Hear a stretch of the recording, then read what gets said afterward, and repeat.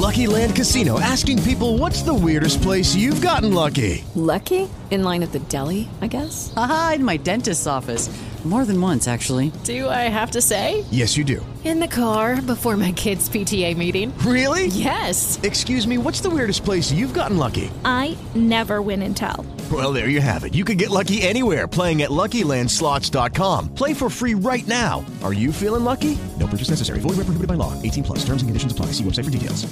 Hello, it is Ryan, and we could all use an extra bright spot in our day, couldn't we? Just to make up for things like sitting in traffic, doing the dishes, counting your steps, you know, all the mundane stuff. That is why I'm such a big fan of Chumba Casino. Chumba Casino has all your favorite social casino-style games that you can play for free anytime, anywhere with daily bonuses. That should brighten your day a little. Actually, a lot. So sign up now at ChumbaCasino.com. That's ChumbaCasino.com. No purchase necessary. VGW Group. Void where prohibited by law. See terms and conditions. 18 plus. The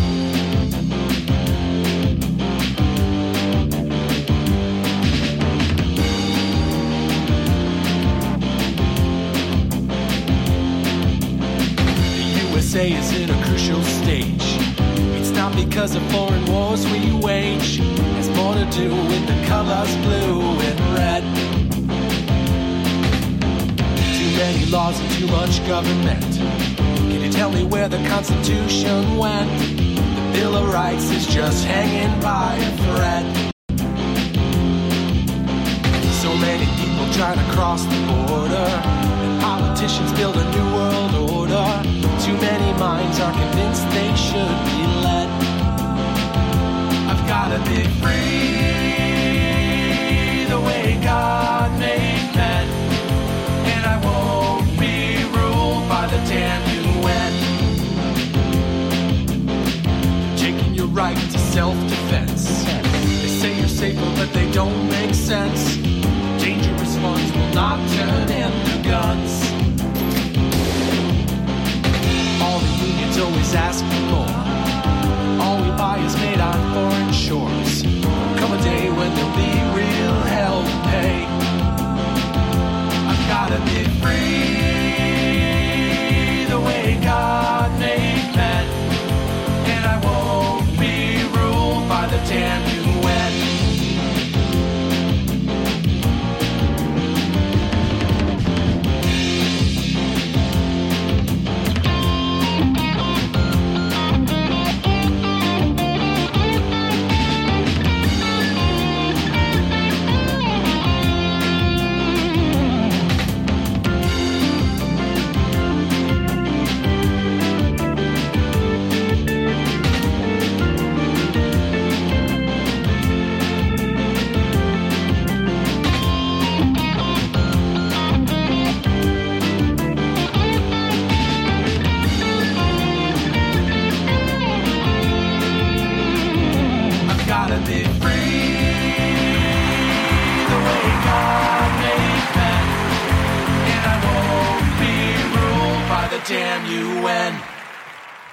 Hello and welcome to today's broadcast of Tap Into the Truth. I do hope you're having a fantastic day wherever you are and whatever you may be doing, with all the usual caveats, of course.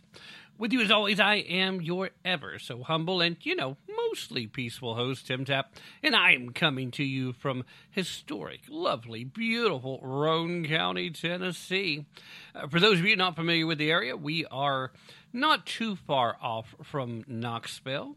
We're here in East Tennessee, literally right up against the Eastern time zone as it switches over to the Central time zone.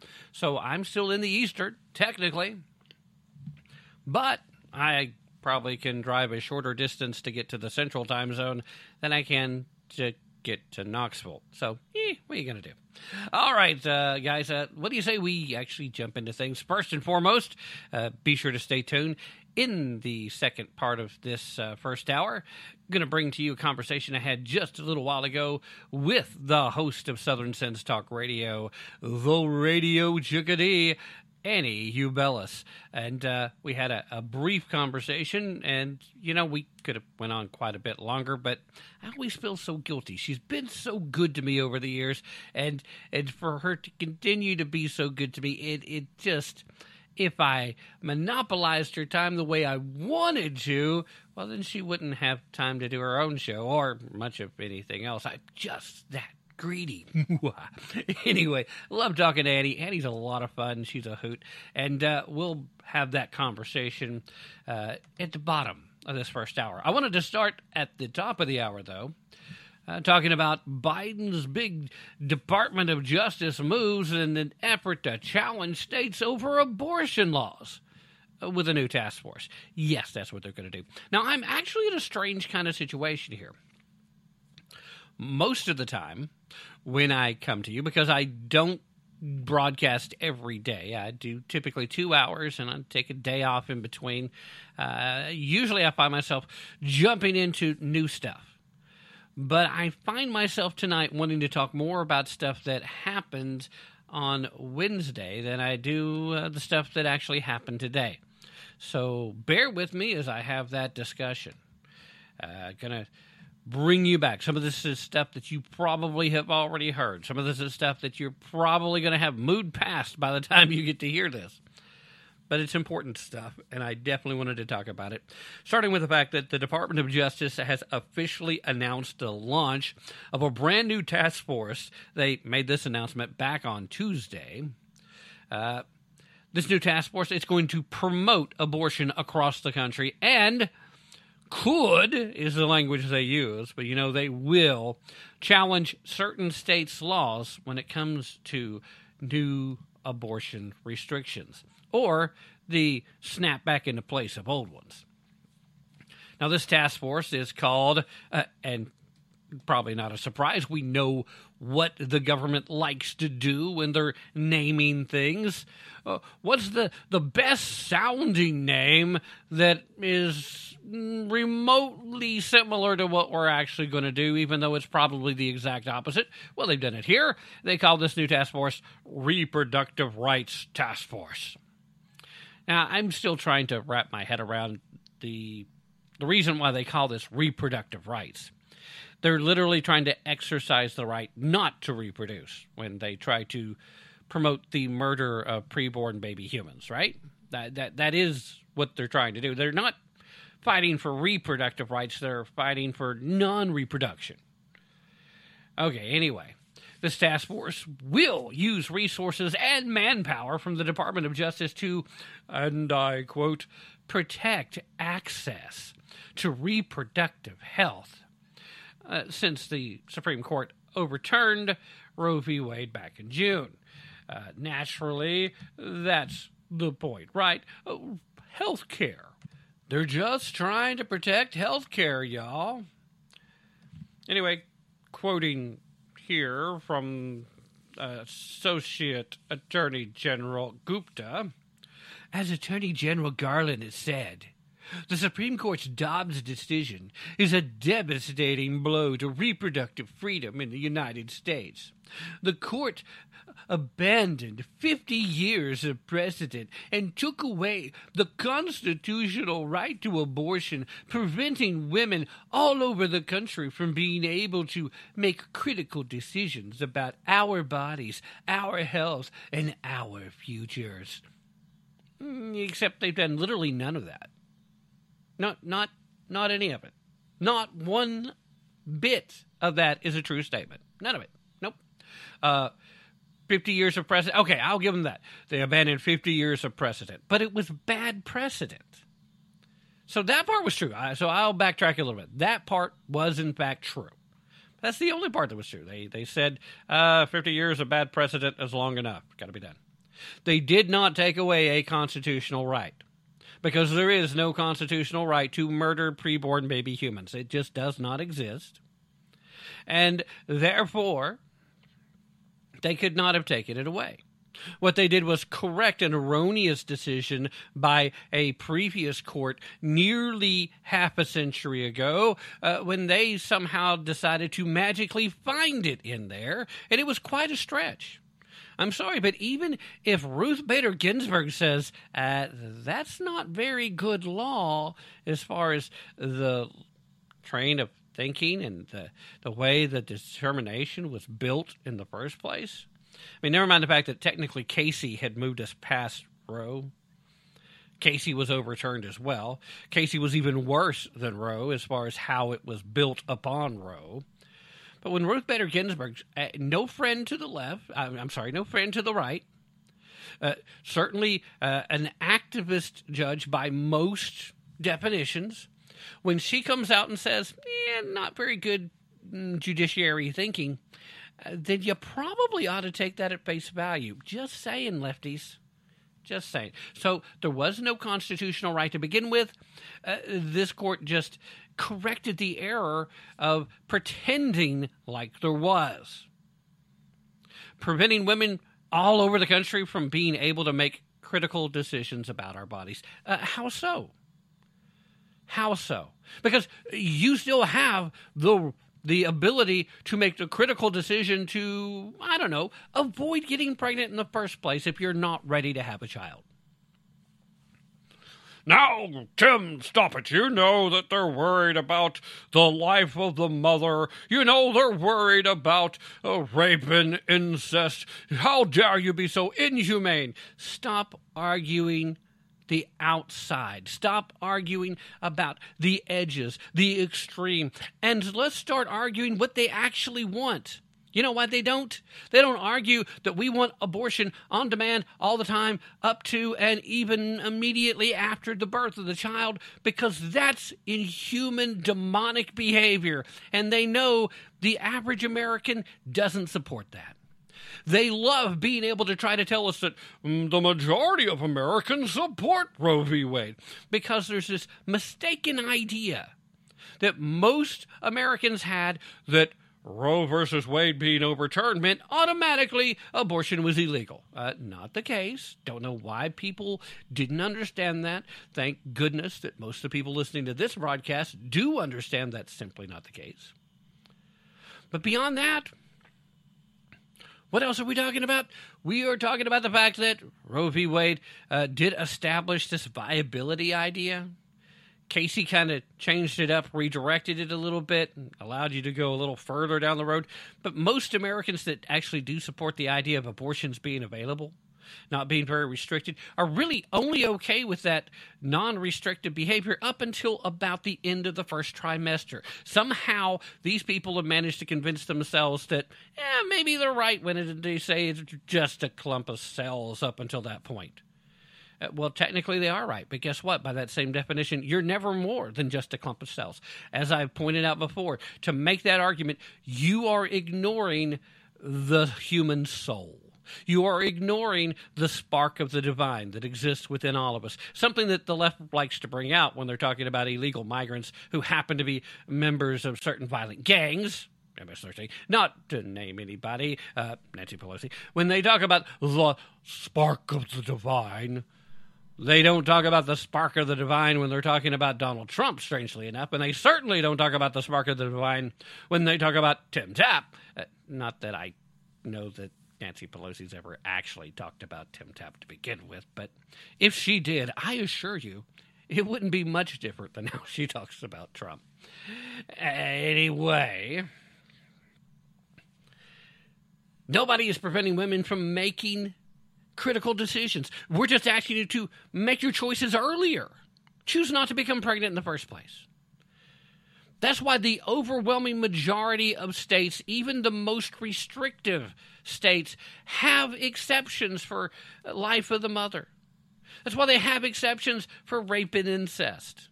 Not all of them do. Some of them are more restrictive, but life of the mother is almost universal. In fact, the only reason I say almost is because I haven't taken the time to look at every single law across all 50 states, but I'm pretty sure they all have that exemption, but there might be one I haven't come across yet that doesn't. And in that case, what are you guys thinking? I mean, in that case, it literally does come down to a self-defense thing, and you probably ought to make that exemption.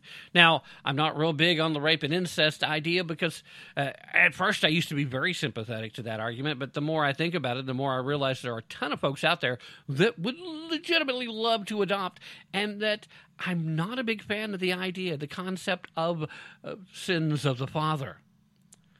Don't blame the child for something the father did, or something the mother did in some of these cases, but It's so ridiculous. Gupta added that this new initiative was part of the department's commitment to protecting abortion because, they completely ignored what the Dobbs decision actually says. Again, I'll remind you, I wrote this nice little op-ed piece, been picked up in a few places. You can find it at BizPack Review. You can find it. I prefer you go look for it over at conservativedailybriefing.com, Ken Crow's site, just because Ken didn't edit mine hardly at all. He made a few little minor edit changes. BizPack, they even switched up my title because they just didn't like the inference of the verbiage in the title. At any rate, you can find it at either place, and there's a couple more places that are talking about picking it up. We'll see what happens. But I was making the case that the HHS secretary was planning on breaking the law. Well, now, obviously, here we are with the DOJ planning on breaking the law. When I first came across this story, I posted it across all the social media that I'm a part of, except for, I think, may not have put it on LinkedIn. I try not to put too much over there, just in case I have to go find a job someday. Although I do share the show over there, so I guess it really doesn't matter. I probably should go ahead and do it. I just figure I'm more likely to get banned at LinkedIn, believe it or not, than I am over at Facebook, just because I have a bigger reach. Who knew? But the point still being, how? Lucky Land Casino, asking people, what's the weirdest place you've gotten lucky? Lucky? In line at the deli, I guess? Aha, in my dentist's office.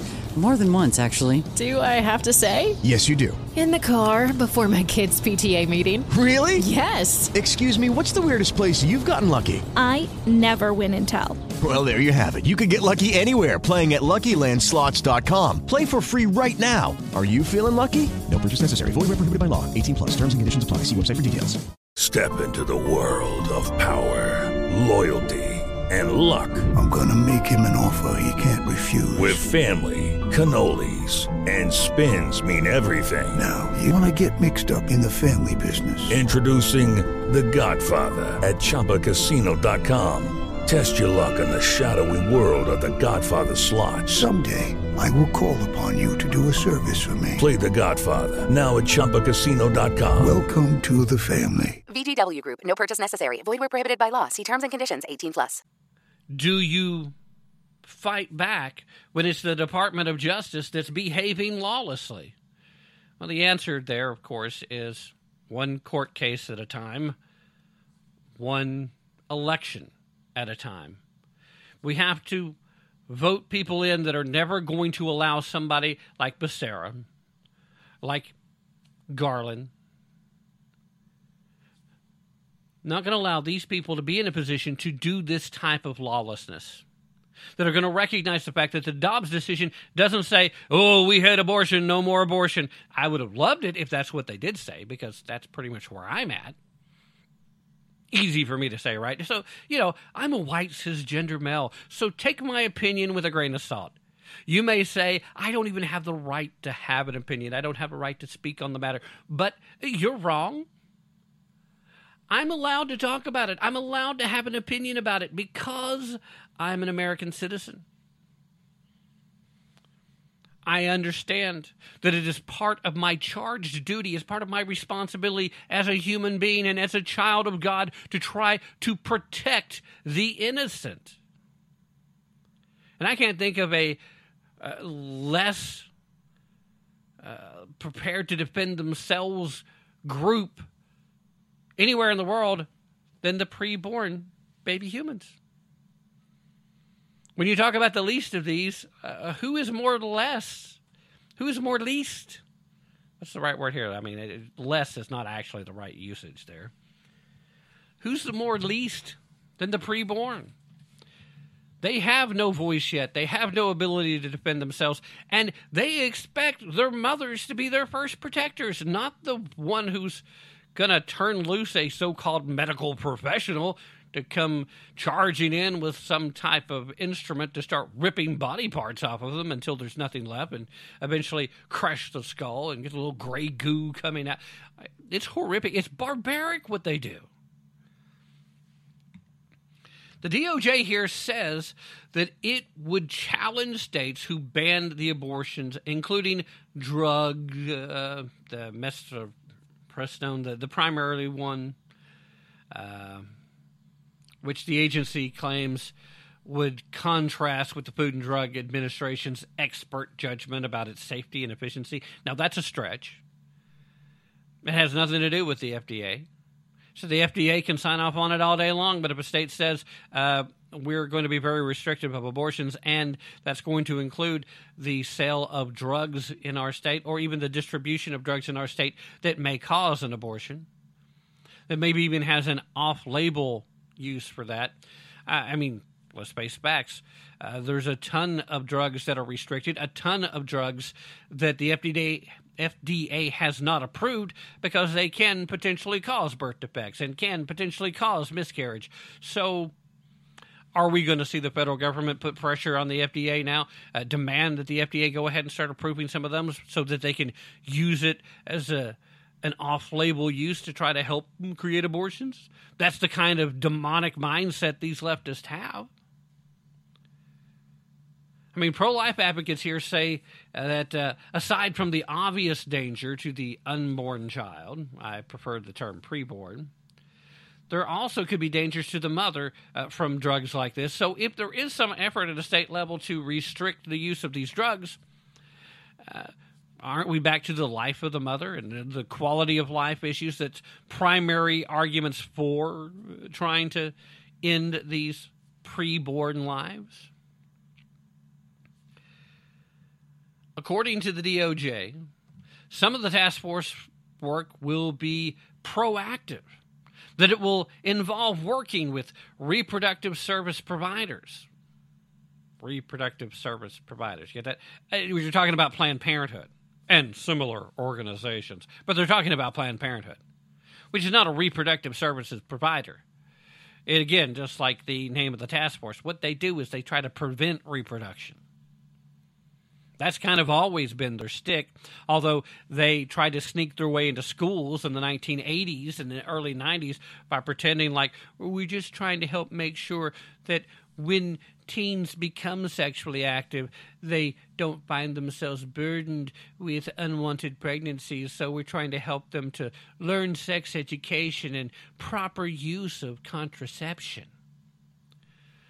Now, their plan to become the largest abortion provider in the world was always the plan. From the earliest days of Margaret Sanger, who created Planned Parenthood, again, not to abort white babies, not to abort children of substance and of stature, but to abort black babies. Literally, Planned Parenthood, as we actually kind of made the point when I was talking to Annie earlier, which we'll play here in just a little bit, Planned Parenthood actually planned on committing a genocide against blacks in the United States, and she would have went international had she had the opportunity. The department is also going to be encouraging Congress to pass abortion legislation, a move that even Joe Biden himself has consistently urged for, in addition to legislation codifying Roe. Except, what happens when somebody challenges this law? Oh yeah, if it goes back in front of the court and the court's still made up primarily as it is now, you're going to have these laws overturned. Somebody will challenge them at this point, and they're going to challenge them as quickly as possible to try to get them in front of a court that is made up of the same justices. Because, again, the Dobbs ruling wasn't that, hey, no more abortion. The ruling was, this is not a federal issue. So, again, we have resources of the federal government and taxpayer dollars being spent in an effort to protect and promote, and perhaps in some cases even provide abortions.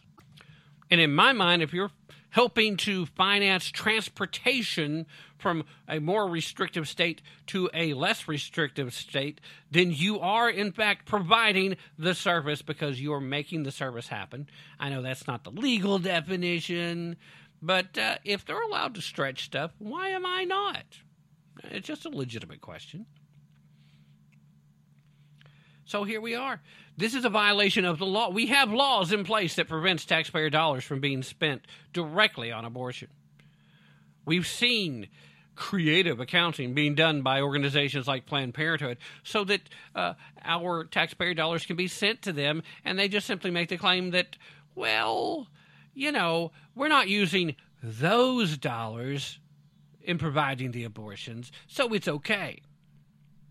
Even though any dollars spent in support of Planned Parenthood in any of their functions is essentially making available all of their services, including the abortion. Taxpayer dollars should not be going there. Besides, Planned Parenthood still gets millions of dollars every year from the private sector. A bunch of bullied organizations in some cases, and several just woke organizations that can't wait to throw their money at the organization so that Planned Parenthood can continue their mission of genocide against Black Americans and the murder of preborn baby humans. That is their goal. So this is, no matter how you cut it, lawlessness coming from the Biden DOJ. But then when you take a long, hard look at the Biden crime family, what else would you expect? Let's take that mid-hour break a little early, shall we? We'll take it a little early, and then when we come back, I will give you my conversation just a little while ago with the host of Southern Sense Talk Radio, Annie Ubellis. Don't go anywhere. I'll be right back. You're listening to Tap Into the Truth. My name's Joe Biden. I'm Jill Biden's husband. Thank you. Thank you, George.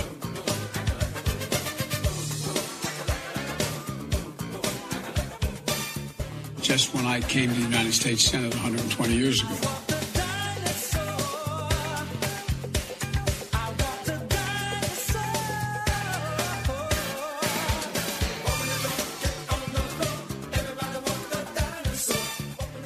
I keep forgetting I'm president.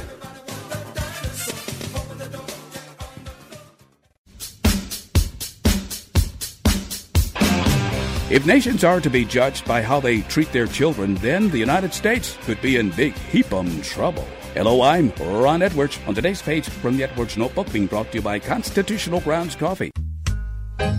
Once upon a time, children in America were seen as little innocent ones who needed proper guidance and were to be cherished because it was the right thing to do. Parents were at one time bound by their God-given duty and privilege to raise their children in the way that they should go so that they would not permanently depart from the goals to live a life of high morals, belief in God, and to be a positive contributor to society. Lurking in the shadows, however, are those of leftist ideology, which centers around personal, national, and global destruction. Today, some parents and numerous educators participate in grooming little children for living an unnatural lifestyle of sexual confusion, hatred of themselves, hatred of God, country, and the family. Many young students in San Francisco are forced via adult negligence to walk through blocks of brutish and filthy homeless adults and their sidewalk excrement.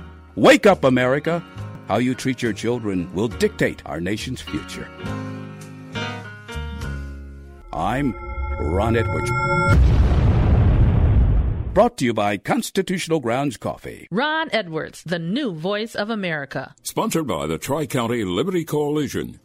America is a nation that can be defined in a single word. I was in the foothills of the Himalayas with Xi Jinping, traveling with him. We traveled 17,000 miles when I was vice president. I don't know that for a fact.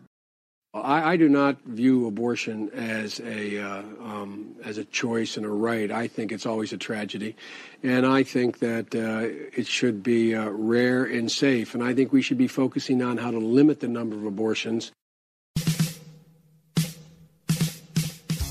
You're listening to Tap Into the Truth.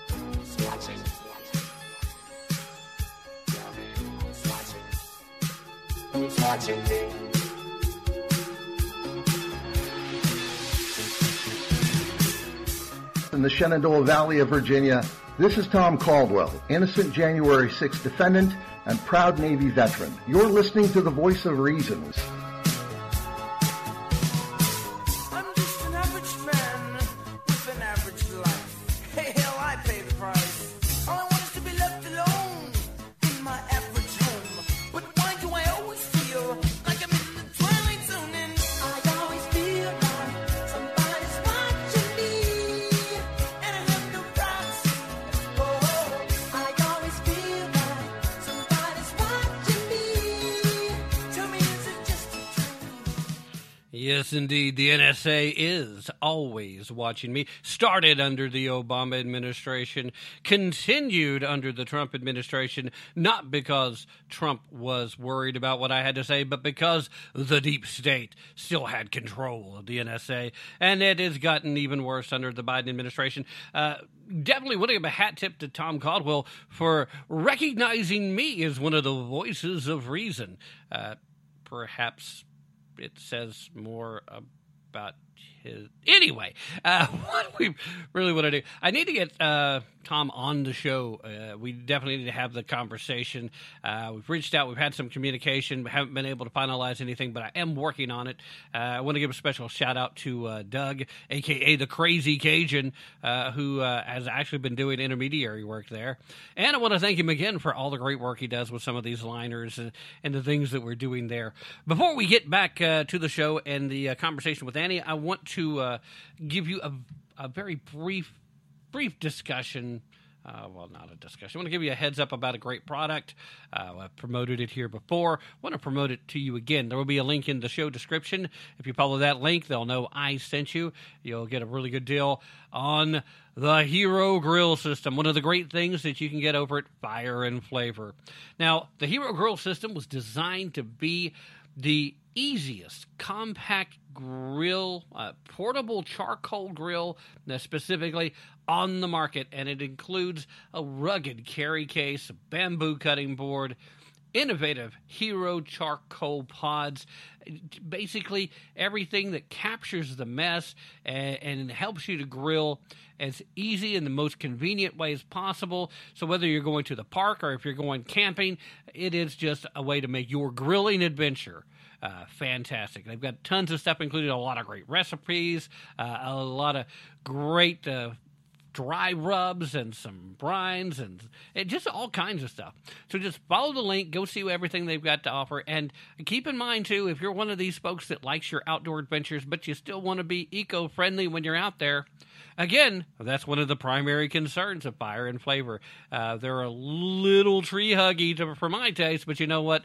They got a great product, and their heart's in the right place, too. So I got no problems with them, boys and girls.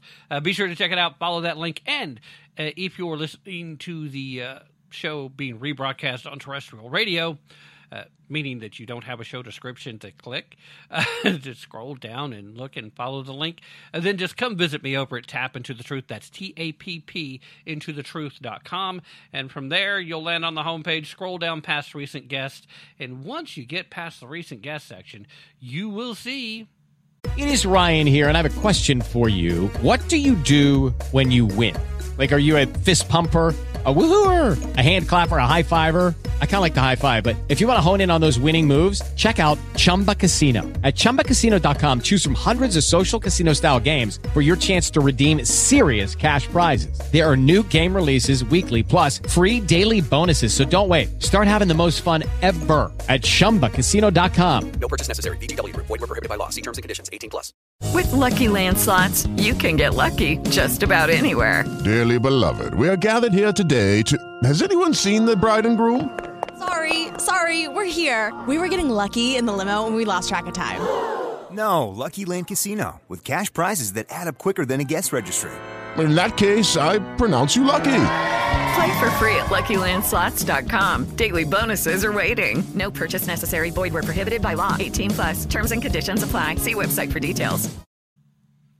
Exactly where you need to be. you'll see one of the Fire and Flavor banners. Just click on that. It'll work just the same. And now, ladies and gentlemen, I'm going to try to get at least most, if not all, of my conversation with Annie in this first half. If I can't finish it in the hour, we will finish it in the second hour. So for those of you that are listening to terrestrial radio, you may not get to hear that unless you track down the podcast. So by all means, please do so. Kind of my cliffhanger thing. Get to hear the rest of Annie's conversation by tracking down the podcast. I will get you guys listening to me one way or another. And while we're at it, let's talk about signing up for the Tap Into the Truth community over at locals.com. I'm still getting some... People don't seem to understand Locals. A lot of folks that are already over there, they get it. They know it's just a place to build communities. But I still talk to people every day that thinks Locals.com is like a dating site or something. It's not a dating site, guys. It's just a place where folks are going to find like-minded individuals to build a community. Please come join the Tap Into the Truth community. That's Locals.com. We'll include a link to that in the show description as well. Meanwhile, here was my... conversation with Ann Ubellis just earlier today. And remember, we are coming back off of a break. So, all right, ladies and gentlemen, thank you for staying with me today. And it is indeed my honor and pleasure to once again welcome back to the show the host of Southern Sense Talk Radio. It is indeed Annie, the radio chickadee, Ubellis. And, you know, Annie, I have almost, not quite, but almost gotten used to calling her the radio chickadee. It took a long time to get used to calling you the radio chick, and it's hard to make that transition. But I'm almost there. How are you, Annie? I'm just Ducky. I'm the radio chick. Uddy. All right. Well, you know, I've been meaning to reach out to you for a little bit, and then I did reach out to you last week, and I fell ill, and we weren't able to get together. I still wanted to have a conversation in regards to what happened with these Republicans that just decided that they were going to give Joe Biden a victory, give Democrats a victory, and turn their back on the Second Amendment. And the reason I thought about you first is because once again we have seen Lindsey Graham do his usual shenanigan where the closer he gets to re-election time, all of a sudden he rebrands himself as an actual conservative. But the further away he is, the more willing he is to negotiate and be squishy. And if you're not in the state of South Carolina, maybe you don't notice it as much, but I know you've already been fighting your ups and downs with him, and that's what made me think you're the person I need to talk to. So let's start first with your thoughts about these Republicans who seem to have turned their back on the Second Amendment, and then we'll get a little more specific about the feeling in South Carolina regarding Lindsey Graham's involvement with that. Well, when you include in that group of Republicans that voted for this Biden bill, another way to describe it, you've got Liz Cheney. She's no Republican. Adam Kinzinger, no Republican. Tom Rice here in South Carolina, who lost his primary to a conservative, no Republican. We can go down the whole list. And then you bring up my senator, Lindsey Graham, that's who I call. And by the way, I am persona non grata in his office. So that's how well we get along, because I have gone physically nose to nose and toe to toe with him at one of his fundraisers, and that didn't go over too well.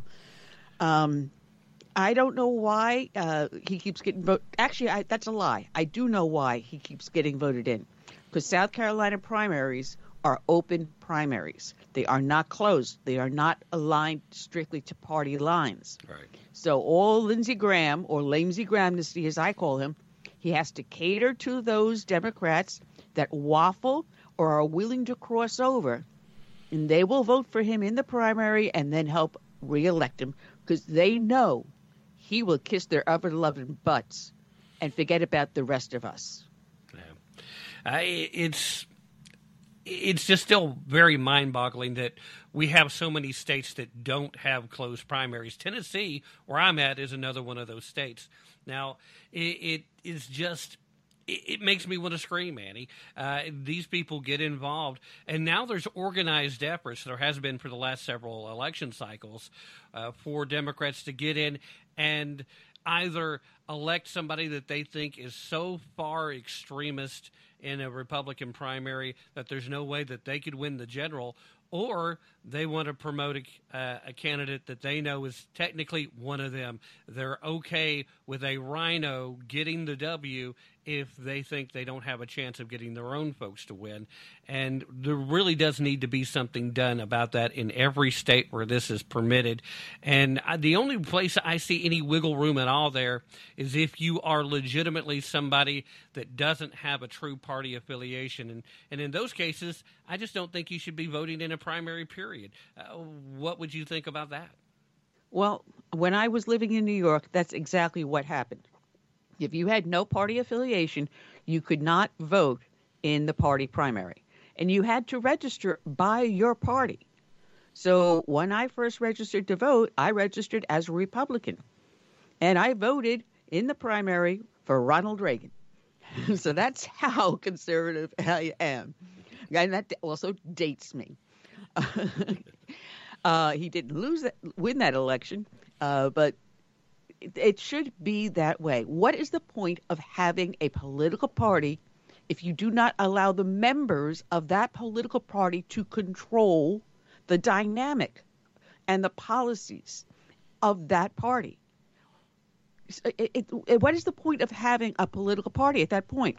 Why don't you just switch to what Alaska does and have rank voting? So it doesn't matter what your political party is, whoever's the most popular person in that election will win, no matter whether or not they have good policies. Yeah, that sounds a little too much like raw democracy, Annie. That scares me, not because I'm afraid of democracy, but because I know what always happens with democracy, and that is ultimately they fall apart because at the end of the day, it's still just two wolves and a sheep getting together to decide what to have for dinner. An old adage that I refuse to stop saying. No, a democracy is the first step towards tyranny. Yeah. It's purely mob rule. And I recently did a Frank Luntz session about the elections. And when I first heard about it, I said, well, originally, if you think about the way Alaska does it, that's what our founding fathers had in mind when they said they really did not want to see political parties. They wanted the popular voice of the people to rule. So we, the people, will have our voice. But what has happened to our electoral system, what may have been a great idea for our founding fathers, has actually devolved into democracy and one step towards tyranny. Yeah, it is tragic how few people are educated to the differences. And, we constantly hear, our democracy. It drives me nuts, Annie.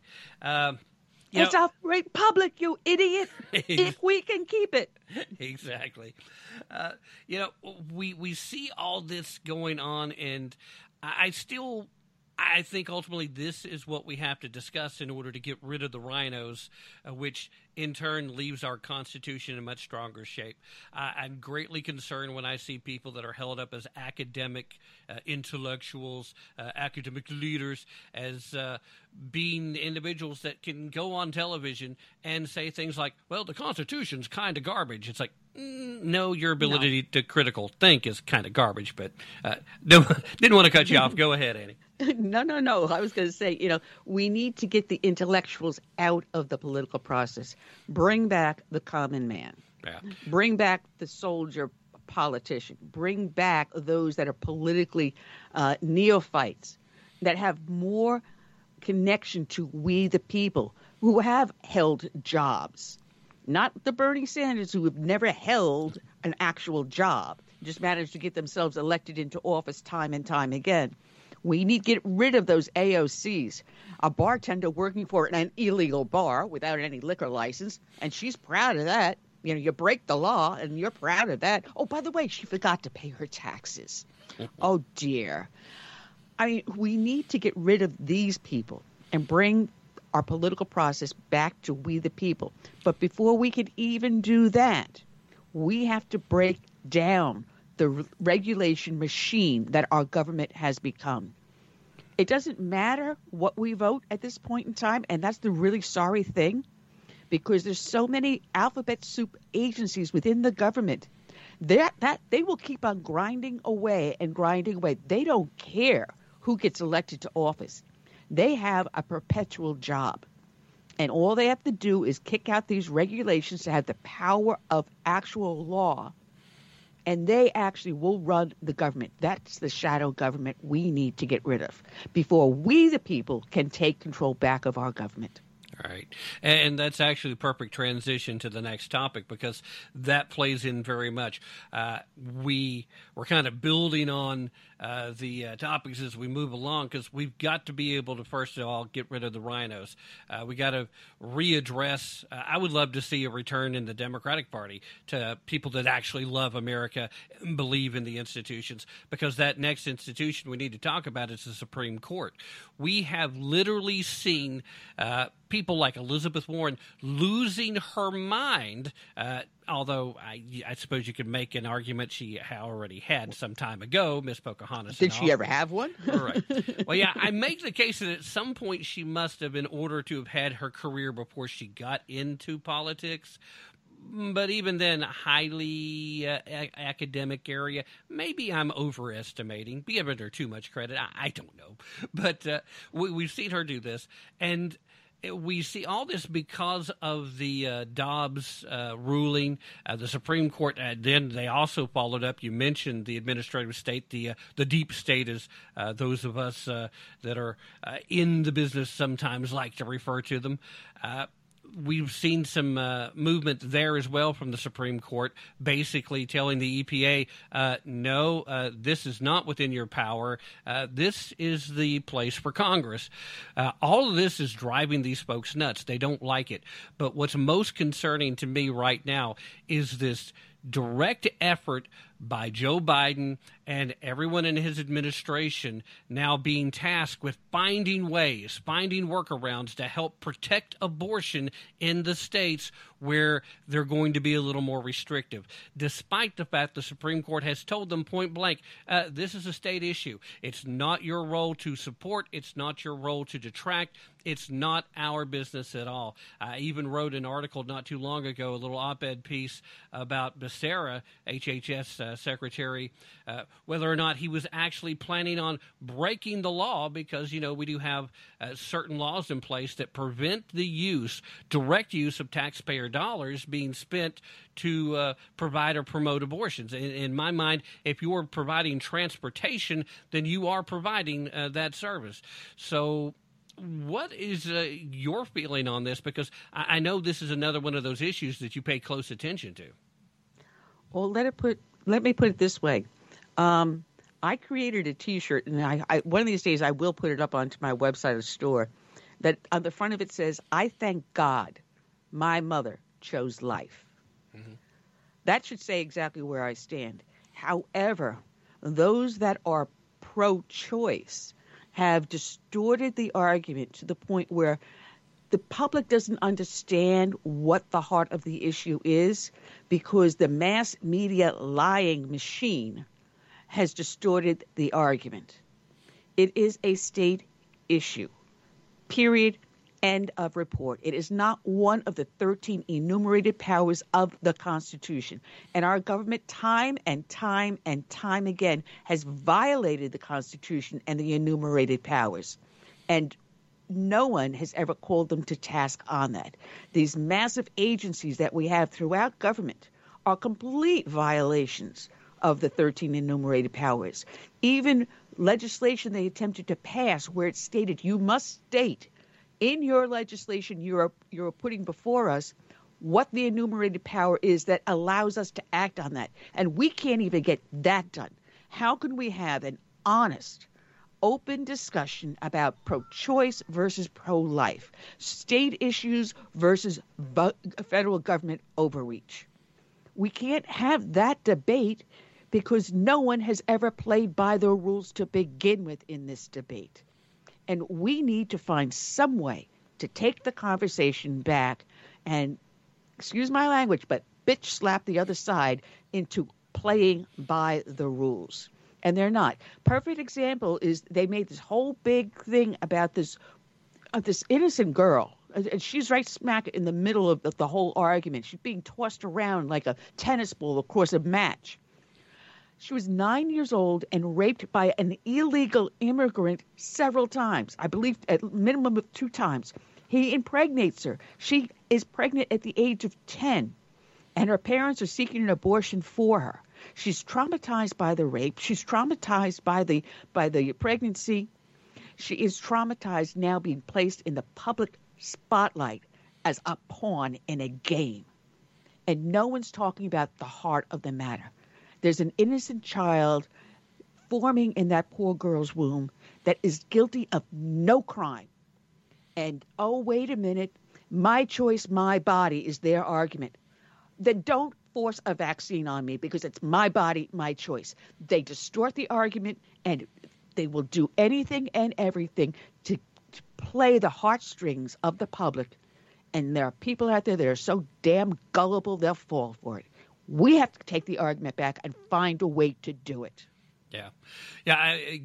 Talking about this, I would imagine this story is going to go away fairly quickly now because, the media and the left's not going to want to have that broader conversation about maybe having a lot of undocumented illegal migrants in the country where we can't control our border, where we don't know their criminal backgrounds, where we have no say in whether they're here or not. Maybe that's not a good thing.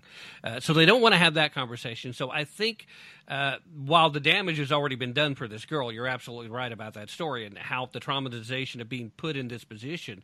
I do think that we're going to see them move around. But there's 2 other points with what you brought up. Number one, they do want to argue around the edges. First and foremost, in the state of Ohio, there is a life of the mother provision that would still permit abortion in that case. So it really wasn't necessary for her to have to go to Illinois to get this under these normal circumstances. I think they chose to, mostly because it was an effort to try to shield this girl and, of course, leave it to a left-leaning murder the preborn baby humans position in Illinois to make this public. But they also must argue around the edges and show something that's so sympathetic. How could you not feel bad for this girl? Obviously, you don't feel bad enough to leave her alone and not make her a focal point of the discussion, instead of actually discussing the fact that what they really want is just abortion on demand at any point, including immediately after birth. They refuse to answer those questions. We saw that in the congressional testimony over the last few days. They refuse to define what a woman even is. So none of these people have a legitimate place to stand on their argument. But you are absolutely right once again. If we are going to continue to argue that the sins of the father are legitimate grounds to murder the child regardless of what stage, then you're on your own on that one. I can't stand with you. If you're going to make an argument about life of the mother, okay, that might be legitimate. But life of the mother, incest, rape, all these other around-the-edge discussions and points they try to argue all the time instead of what they actually want, that makes up less than 1% of all abortions that are carried out, and it's been that way for better than 2 decades, Annie. So when are we going to have that honest discussion? Why does it take somebody like you or me to bring those points up instead of the media doing it? Because it doesn't sell the message. And it would actually, if we had that honest conversation, kill a massive money-making machine called Planned Parenthood and all the other subsidiary industries that form itself around the pro-choice, the pharmaceutical companies and all the other lobbyists that support this. No. They'll lose their cash cow. And we are pulling at the horns of that cash cow. And I'm hoping that we can rip those horns off and expose it for what it is. And that's all it is. You follow the Benjamins and you find the heart of their argument. Yeah, taxpayer dollars funneled into Planned Parenthood. Planned Parenthood funnels a lot of those dollars into the coffers of Democratic candidates and office holders. Don't forget about the baby parts that Planned Parenthood has been selling for beaucoup bucks. Right. And when Project Veritas tries to expose it, they're the ones who get brought up on charges and felonies are filed, even though there are laws on the books in every state against what they're doing. It is basically the money. They whine about we're trying to protect women's health, but at the end of the day, it's about money for them. And it almost feels like, in some cases, when you hear somebody like Nancy Pelosi talk about it, maybe where she's sold her soul to darker forces, part of the tribute to them. But ask yourself this other question, because Margaret Sanger, the mother of Planned Parenthood, was a bigot. She wanted to destroy the black race. So why are the vast majority, 65% of the abortions done on black children? Where is Black Lives Matter when these children are being slaughtered? It's a pure genocidal machine. Does anyone bring that up? Besides being a cash cow, why are Planned Parenthoods showing up in poor neighborhoods, in Hispanic and black neighborhoods, and you don't see them in the white upscale neighborhoods? Oh, no, not on that liberal side of the street. Yeah. No. We're going to be pandering to the Democratic base in the poor neighborhoods. We're here to help you, to alleviate your suffering. So let's take off your hands that other child who you can't afford to feed. So we're doing you a favor. No, you're committing genocide, pure and simple. And you're doing it to make a profit. Yeah. And if you need any further evidence of what the agenda is, all you have to do is look at places like New York, Chicago, Los Angeles, New Orleans. Some of these cities, they've all been controlled by Democrats for decades. But some of these cities, New York in particular, more black babies are aborted than are born. And in all the other cities I named, the numbers are awful close. Several of those cities now, within the next couple of years, it would be surprising if they're not in that same situation. So, yeah, clearly this is a genocide. It's not a case of hyperbole. Annie, you are spot on with the definition. Transitioning a little bit more, I hate to do this because I do have to give some credit where credit's due. Joe Biden he's been a record-breaking president. He has been record-setting, all of which terrible. He's been smashing all the worst records ever. He's finally got Jimmy Carter looking like he might not have been that bad. But I do have to give him some props for his visit to our good friend Israel. He actually did a few good things. He's actually seems to be standing up to the woke base about how saying that Israel is our friend and ally, that we need to be strong. He seems to actually be kind of moving towards being supportive of the Abraham Accords now, whereas at first he was very much against it.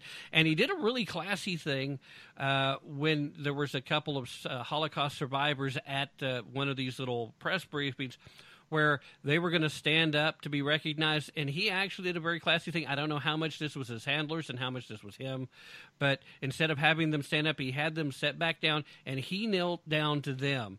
And so, in complete fairness, when somebody does something that is clearly a good thing, a class thing, I have to recognize it. But with that being said, unless you want to comment about that too, and feel free to. I would take all of that with a huge grain of salt. Because the moment he gets back on the airplane and his handlers and his press corps his what do you call it? Oh, Kumushiyama. The people that talk for him to the press. The press you know secretary. What I'm talking about. Thank you very much. Brain fart here. It's the gray hairs. But I'm telling you, they're going to put a different spin on it within less than 8 hours. I guarantee that one. It's going to fall through. It's all hollow words. And mark my words, Iran is watching. Yeah. Iran is watching. And when they see that the words are actually, in truth, hollow, we are going to be in for a world of hurt. Yeah, I don't expect to see it move into policy, but as hollow as the words were, He did say them. They're on tape. We've got them. And at the very least, we can play sound bites to say, well, see, even when he's abroad, he recognizes the truth. But the other truth here is also that Saudi Arabia and Israel seem to be moving closer together anyway. The previous members of the Abraham, they seem to finally realize their biggest adversary in the region is Iran. And it would be great if our administration would wake up to that fact. But with all that going on, we still have to recognize a very interesting fact. We seem to be getting closer and closer to the announcement from Donald Trump that it will be running. I'd be very surprised at this point if he doesn't make it. But at the same time, we are seeing the groundwork being laid. It looks as if a majority of Democrats are ready to bail on Biden. They don't have a particularly deep bench, not real sure where they're going to go at. We even had this ridiculous poll come out that said that Kamala Harris beats Ron DeSantis head-to-head. I don't know who they polled. It must have been... I want some of that wacky weed, please. Yeah. That must be some really good stuff. I think they must have only asked like 8 people, and they were all part of Kamala's family. There's no other way. But... what do you make of this effort now from the left, and how serious do you think it is? And if we could see them kind of dump Joe, who do you think they might actually end up with running in that order? Well, if they can pull their heads out of their posterior, the smart move would to be go after someone like Joe Manchin. That would be the smart move. That would be the only person off the top of my head, just thinking split second, that has any chance to truly challenge Trump. All right, I'm going to interrupt right here just to say I'm going to continue this interview, and I'm going to just do the remainder of the time without actually splitting up the hour. I'm going to do this because, the second hour doesn't normally get played on terrestrial radio, and if you're listening to the podcast, it just goes straight in. Doug is probably going to shoot me because he still tries to do this. But sorry, Doug, I'm going to make this call, but I'm going to interrupt right here so that I can say, if you're listening on terrestrial radio, someplace like KYAH 540 AM, Utah's Talk Authority, come find the podcast to finish hearing this interview and the remainder of tonight's broadcast, because there's a really good chance you won't get to hear it otherwise. In the meanwhile, don't take my word for it. Definitely don't take their word for it. Be prepared to put in some effort, and most importantly, use your brain if you really want to tap into the truth. Now back to Ann Ubelis. Because Manchin can then unite both sides. Even within the Republican Party, those that battle between pro-Trump, anti-Trump, he can pull them all together. And that might be a unifying thing. If he were to win. But I don't think the Democratic Party is that smart, and I don't think Manchin really wants to be put in the middle there. He's good for his state because he's able to work across the aisle. He sees the logic and he sees the insanity. For a Democrat, he's a good man, and he's a man with an honest heart, and I give him credit for that. I may not agree with everything he does, but I do respect him. And that's what the Democrats need, someone that even we respect. Yeah. And I don't think they have it in them. I really don't think they have it in them in the hierarchy within the Democratic Party. Yeah, I know I was talking with Ken Crow the other day, and he put out his Democratic dream team, said if they were smart, here's what they do. Joe Manchin at the top, Tulsi Gabbard as the VP. Oh, yes, exactly. The dream team ticket. Yeah, I mean, that would be tough to beat because they actually are exactly what the Biden campaign promised he would be. Moderate, in the middle, unifying, understanding that there must be balance. And, for the most part, they're both kind of throwbacks. Joe Manchin actually not so much a throwback. He's actually old enough to have been one of those, what they call blue dog Democrats now, but actually somebody that actually loved America, wanted what was best, just kind of disagreed with what the role of government should be. And Tulsi, she seems to be fiscal conservative. In fact, if she had been from any other state besides Hawaii, I'm pretty sure she would have ran as a moderate Republican as opposed to a Democrat. But, in Hawaii, you can't get elected dog catcher as a Republican. It's not going to happen.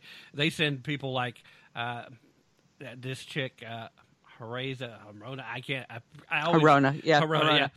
who seems to think that we have no way of knowing what the founding fathers actually thought. Try reading a book. Or the Federalist Papers, yeah. There's plenty of documentation, so we know exactly.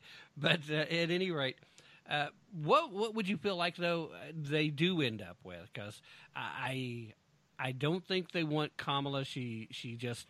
With Lucky Land Slots, you can get lucky just about anywhere. Dearly beloved, we are gathered here today to... Has anyone seen the bride and groom? Sorry, we're here. We were getting lucky in the limo and we lost track of time. No, Lucky Land Casino, with cash prizes that add up quicker than a guest registry. In that case, I pronounce you lucky. Play for free at LuckyLandSlots.com. Daily bonuses are waiting. No purchase necessary. Void where prohibited by law. 18+. Terms and conditions apply. See website for details. Lucky Land Casino, asking people, what's the weirdest place you've gotten lucky? Lucky? In line at the deli, I guess? Aha, in my dentist's office.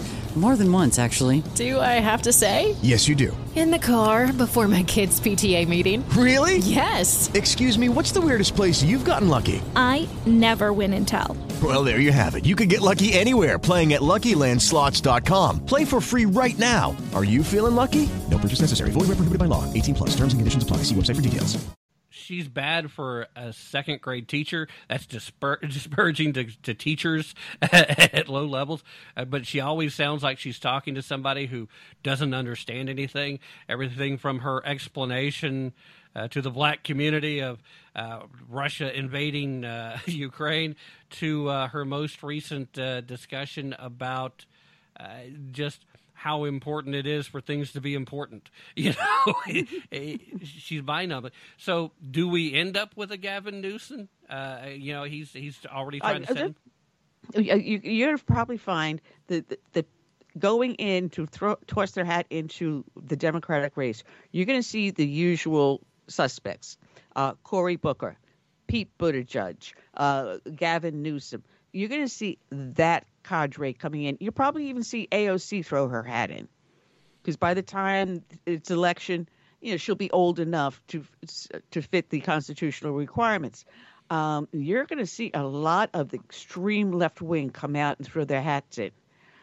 If anyone that is a blue dog Democrat runs, they may clear the field, but I don't see anyone wanting to stick their neck out that much. Yeah, I think there's no doubt. If you look at the few things that Joe Biden does tend to poll a little more popular with, it is those more traditional, more conservative viewpoints. He doesn't have a lot of them. He's pretty much just, not anymore. That's if he has any marbles left in his head. He's kind of let the extreme side of the party rule the roost. He's just done a continuation of everything that Obama had wanted to do, but at least Obama understood you had to be a little more measured about it. It's just amazing to me. I do think that no matter who they throw out, America's still going to vote with their pocketbooks. I don't think the abortion issue is getting the traction that they're hoping it would. I don't think the January 6th issue is going anywhere because I don't think anybody's actually watching it except for a few of us who have to talk about it. And even then, we're like, why did we watch this? We knew what was going to happen. So it's just astounding that it even looks like there's going to be a race. But do you really feel like, honestly, though, if Joe Biden's still capable of running, do they still toss him over? Oh, yeah. Yeah? Oh, yeah. We cannot have, even they recognize that we cannot have another 4 years of him. Kamala Harris will toss her hat in the ring. It'll be a joke. If she can stop giggling. As you giggle. Yeah. Okay. What about on the Republican side? Should Trump run? I mean, I think we kind of get the feeling he's going to. Do you think he should? I think it is a done deal. Mm-hmm. He is going to put his hat into the ring.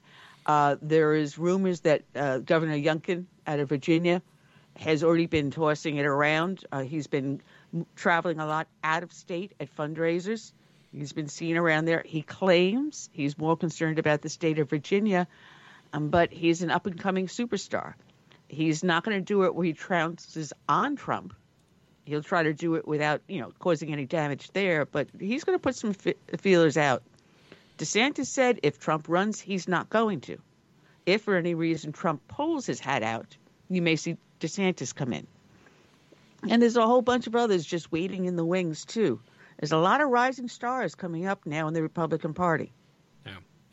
Well, I think it's pretty clear if Trump does make it official, and I think it's all but a done deal, that clears the field of most of the really good candidates anyway. I think they step back. Maybe a few of them try to position themselves for a spot in the next cabinet, maybe a VP slot.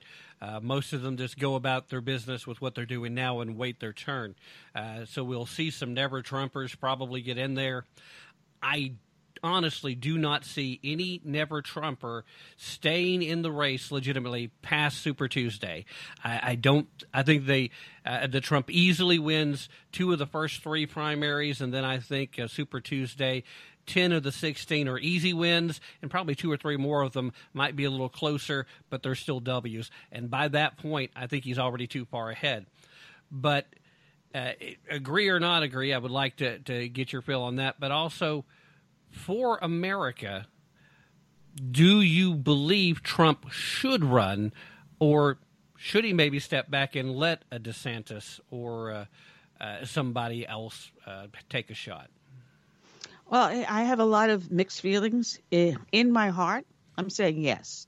Mm-hmm. Yes. If he comes in, does 4 years, picking an excellent vice president that he can groom and hone and help to continue his policies for another 8 years, that would be absolutely awesome. Yeah. Absolutely awesome. That would then give us 12 years of Republican policy and maybe roll back and place into position legislation that will never allow our nation to sink as low as we have. That'd be fantastic. And I would really love a shot at getting maybe 1 or 2 more Supreme Court picks, too. That would be really good. Yeah. All right, Annie, you've been crazy generous with your time already, and I greatly appreciate everything that you've been a big supporter and a big help of the show from the very beginning, and that's been better than a decade now, Annie. Can you believe that? Yeah. It's been going on 12 years now, Tim. Yeah. 12 years that you and I have been doing this, and I always say we're in a battle. So people like you and I, we should leave our ego at the door and learn to work together. And I enjoy working with you and my other hosts out there. And that's how I feel. I tell that to my Tea Party people that I've been doing this now 13 years with the Tea Party. Leave your ego at the door and keep your eye in the game. Absolutely. Before we part company, though, please let all the listeners know, just in case there's some naughty ones out there that aren't already listening, let them know where they can find you.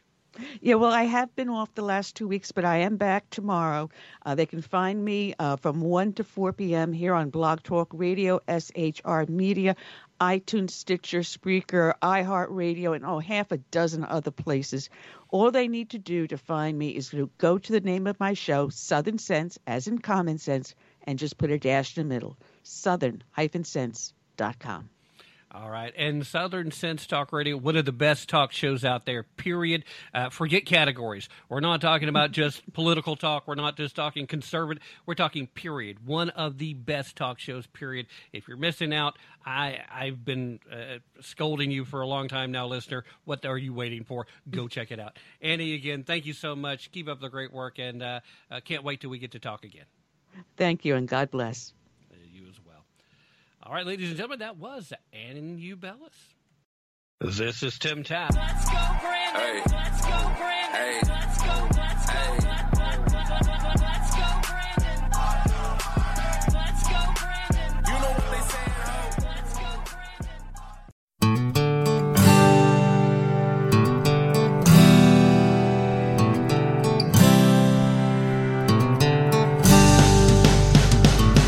She was from a blue state clan, taught to praise the little man, told that unions saved the working class. He was raised a red state son, to love the flag and own a gun, warned about the greed within the mass. They met beneath the moonlit sky, a college party drunk and high. And when they had degrees, they said their vows. He couldn't say when, he couldn't say how, he couldn't say why. She was different in his eyes.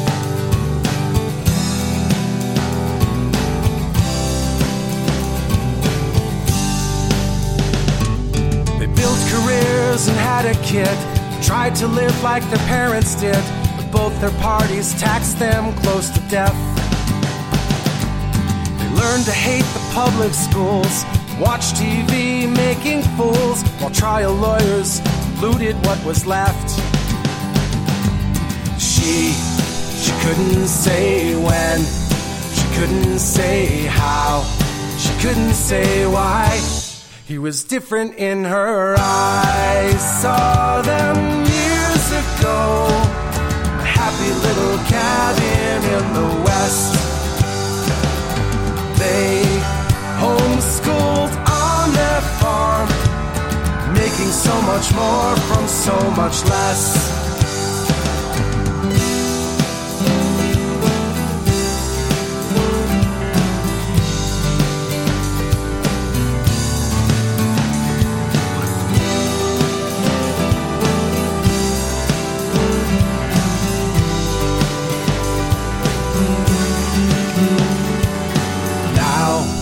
They can say when, they can say how, and they can say why. They're different in your eyes.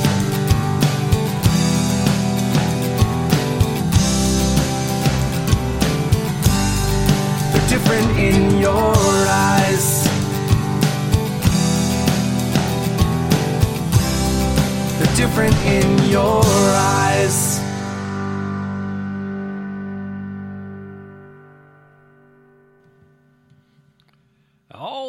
Everybody, the show continues. Ran a little long with the Annie interview. Well, the Annie interview was a set time amount. I ran a little long with the first segment because, you know me, I got started and couldn't stop. And, you know, that allowed me to treat this more like a standard podcast instead of trying to divide up for radio the way we normally do with the reset of the hour, because terrestrial radio, all the stations typically only play the first hour anyway. So I continued on. I've invited everybody listening on terrestrial radio to come find the podcast and get to hear the rest of the interview with Annie. And it gave me an opportunity to play the entirety of that great Matt Fitzgibbons song. So allow me to take this opportunity to invite you to go visit patriotmusic.com, where you'll find all of Matt's work. And there's a lot of great stuff over there. If you do stop by and decide to make a purchase, let him know I sent you.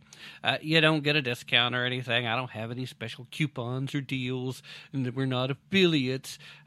He's just a great guy. He's been a guest on the show, and you know, at some point I would love to be able to get him back on. He's a fantastic historian. He's a tremendous musician, and he's a genuine, honest-to-goodness great person, period. Love Matt. Go check it out, patriotmusic.com. You're going to love what you hear, and you know, show him some love. And again, just let him know I sent him, because he was nice enough to let me use some of his tunes here for intros and outros and this in-between thing to reset. And you know, we've set and we've discussed some of the songs before on one of his previous visits. He's a fantastic guy. Just go visit patriotmusic.com, okay? What are you waiting for? Why haven't you done it already? Seriously. All right, let's actually continue talking about stuff at this point. A couple of other topics that I definitely did want to talk about. It appears that there's a lot of Democratic lawmakers that are pushing for student debt cancellation. It would appear that a good number of those folks actually still owe hefty sums of money themselves in the form of student debt, at least according to an analysis that was released this past Tuesday from the Daily Caller News Foundation. Investigative reporter Gabe Kranitsky with that reporting. Now, the analysis found that 13 Democratic members of Congress who have affirmed some type of federal student loan cancellation policy reported a total of $1.5 million in loans. Now, House members earn an annual salary of $174,000. Now, I don't know how much you're making, but that's way more than I'm making.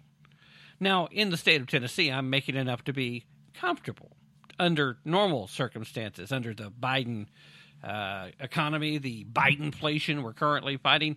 That comfort level has disappeared, and at the moment, I'm barely check to check, which is why I would love to be able to get you guys visiting some of these folks that I do have an affiliate program with. That way you get something and the show gets some support. I would love for you guys to go sign up and join the Tap Into the Truth locals community. And even a few of you sign up as supporters, and I start doing some more supporter-only content, a little more direct interaction, a little more behind-the-scenes stuff, and get to know each other a little bit better than you already do. But if you're a long-time listener, you probably know me fairly well by now. Like you probably know, I just took a sip of one of my favorite beverages. But we're talking about a lot of money, no matter where you're living. $174,000 annual salary, and that's not counting any of their side deals that they've got going on. Can't talk about this topic without discussing, guys, have your alcohol ready, without discussing Representative Alexandria Ocasio-Cortez. Now, Alexandria, she owes up to $50,000 according to the financial disclosures, and said that at the end of last year that she owes $17,000, saying, quote, "I'm 32 years old now.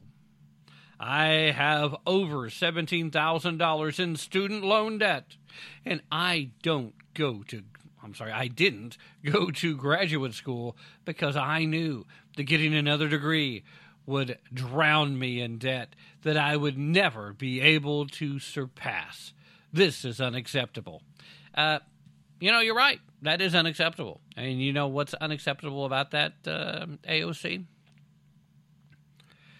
If you're going to borrow money to get your college degree, you should perhaps be trying to earn your degree in a field where you're going to be able to make more than the money it cost you to get the degree. The fact that you chose to pursue a degree, that if you wanted to get a higher degree, you can't afford it because it's not going to pay you back. Well, that's a smart move. But if you're that far underwater already with just those bachelor degrees, and hey, Boston College, way to go, guys. Used to think you had a pretty good economics program there. Clearly, if AOC is one of your graduates, maybe it's not as good as we thought. Well, just saying, maybe it was just a bad decision there, Miss Ocasio-Cortez. Representative Ocasio-Cortez, Congressperson Ocasio-Cortez. I do want to show the correct amount of respect, because I kind of, on the off chance that she actually hears this, which I seriously doubt she would ever spend the time, and I doubt anybody that she knows would share this with her, but I would like to make the point to her that maybe there was a better way to spend that money. Maybe there was something she could have done that would have been a better use of her time and effort. Perhaps she could have went to a school that maybe the reputation wasn't as good, but still would have cost a little less to get there, so that you could have earned that money. But I'm sorry, your annual salary right now puts you at a point where you should be able to pay off your debt rather quickly. So it actually did kind of work out for you. Even though this salary isn't in your field, I would imagine using your degree in economics and in political science has put you in a position where you use that as a credential that qualifies you to hold the office. And if that's your argument, now I would say it's not a very good argument, because you still see yourself as being a socialist, and as a socialist, you clearly don't understand economics. So, how did you manage to get your degree? They're legitimate questions, guys. They're legitimate questions. But if that is the credentials you're using to qualify you to hold the office, whether it's legitimate or not, then I would say you have actually managed to get a job in which you are making enough money to pay off your student debt. So, problem solved. Pay your debt. Stop trying to put your self-interest ahead of the self-interest of the people.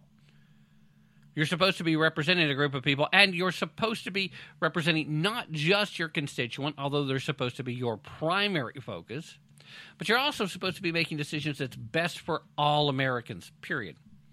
You know, if you see something that comes before you that is really, really good for your district, but not so great for America, it's forgivable that you would still vote for your district, because that's who sent you there.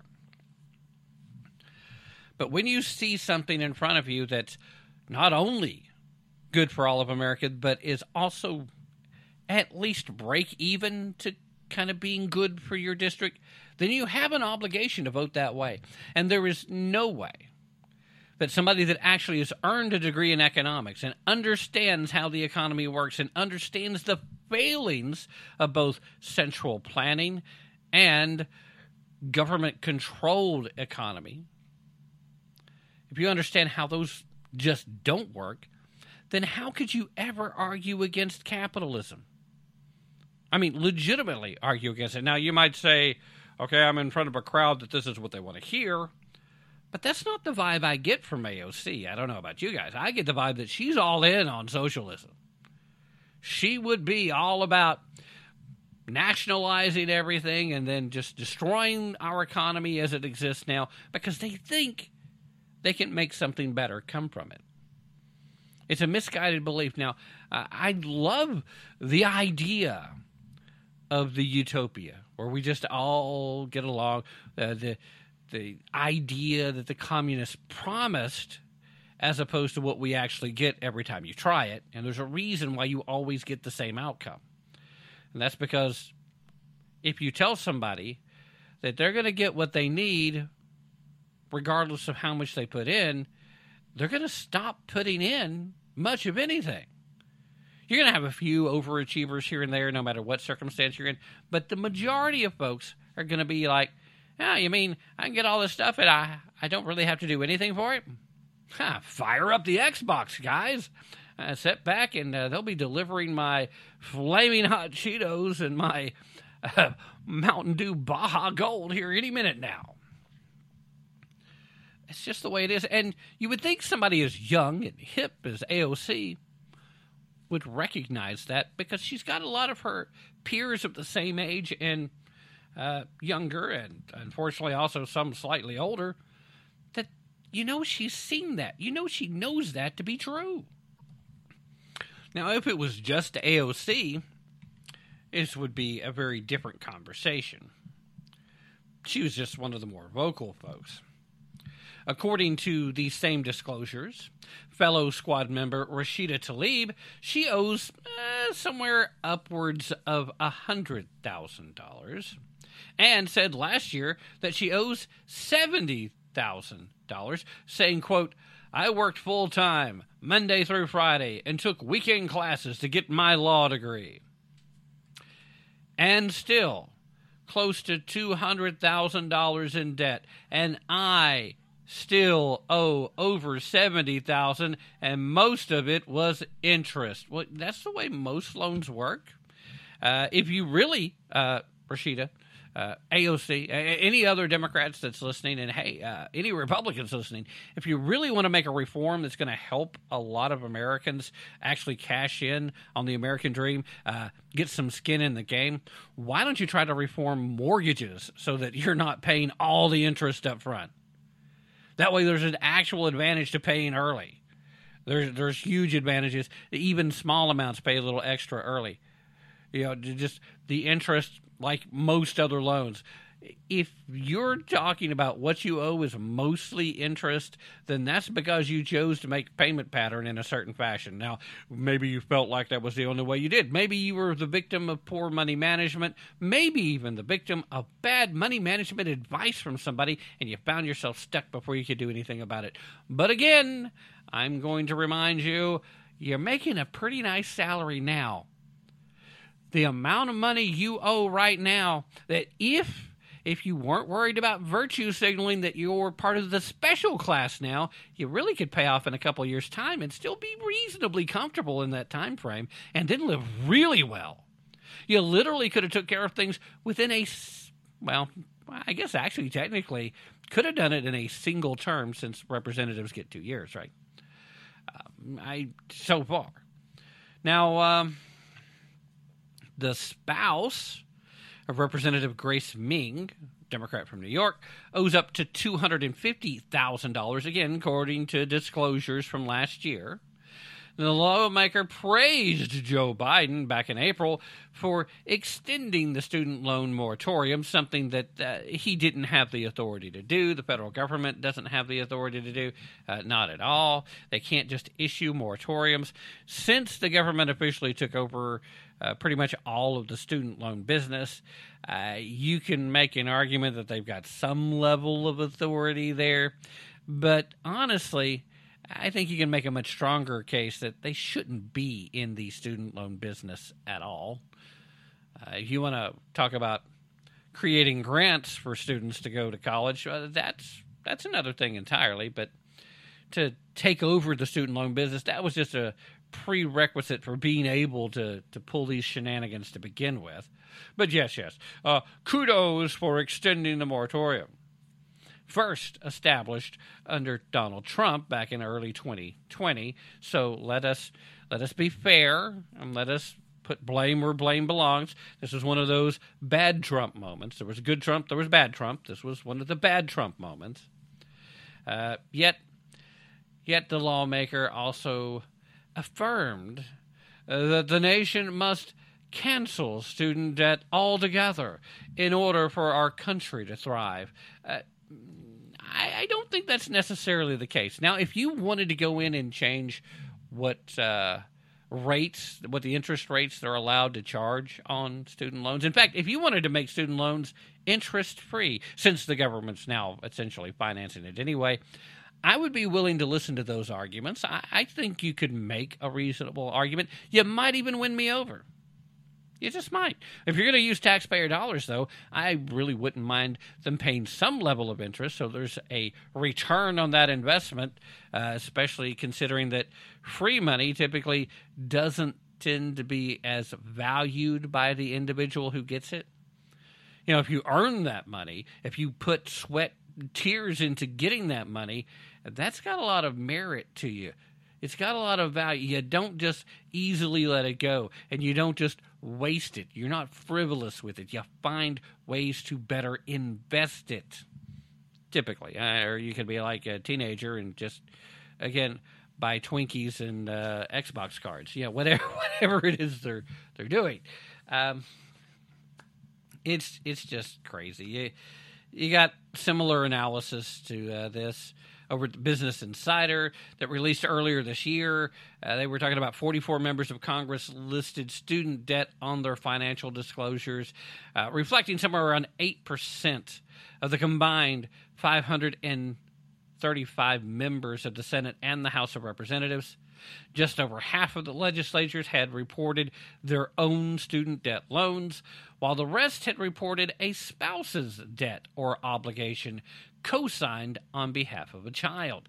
So they are motivated to want to do away with the student debt, not because they think it will help America thrive, not because they're concerned about you and me, but because it'll make their lives a little easier. It's a matter of convenience, don't you know? Democratic officials have been debating over the past several months about the possibility of issuing widespread student debt cancellation. The Biden administration is, according to reports, considering a plan to cancel $10,000 in loans per borrower after making a similar promise on the campaign trail.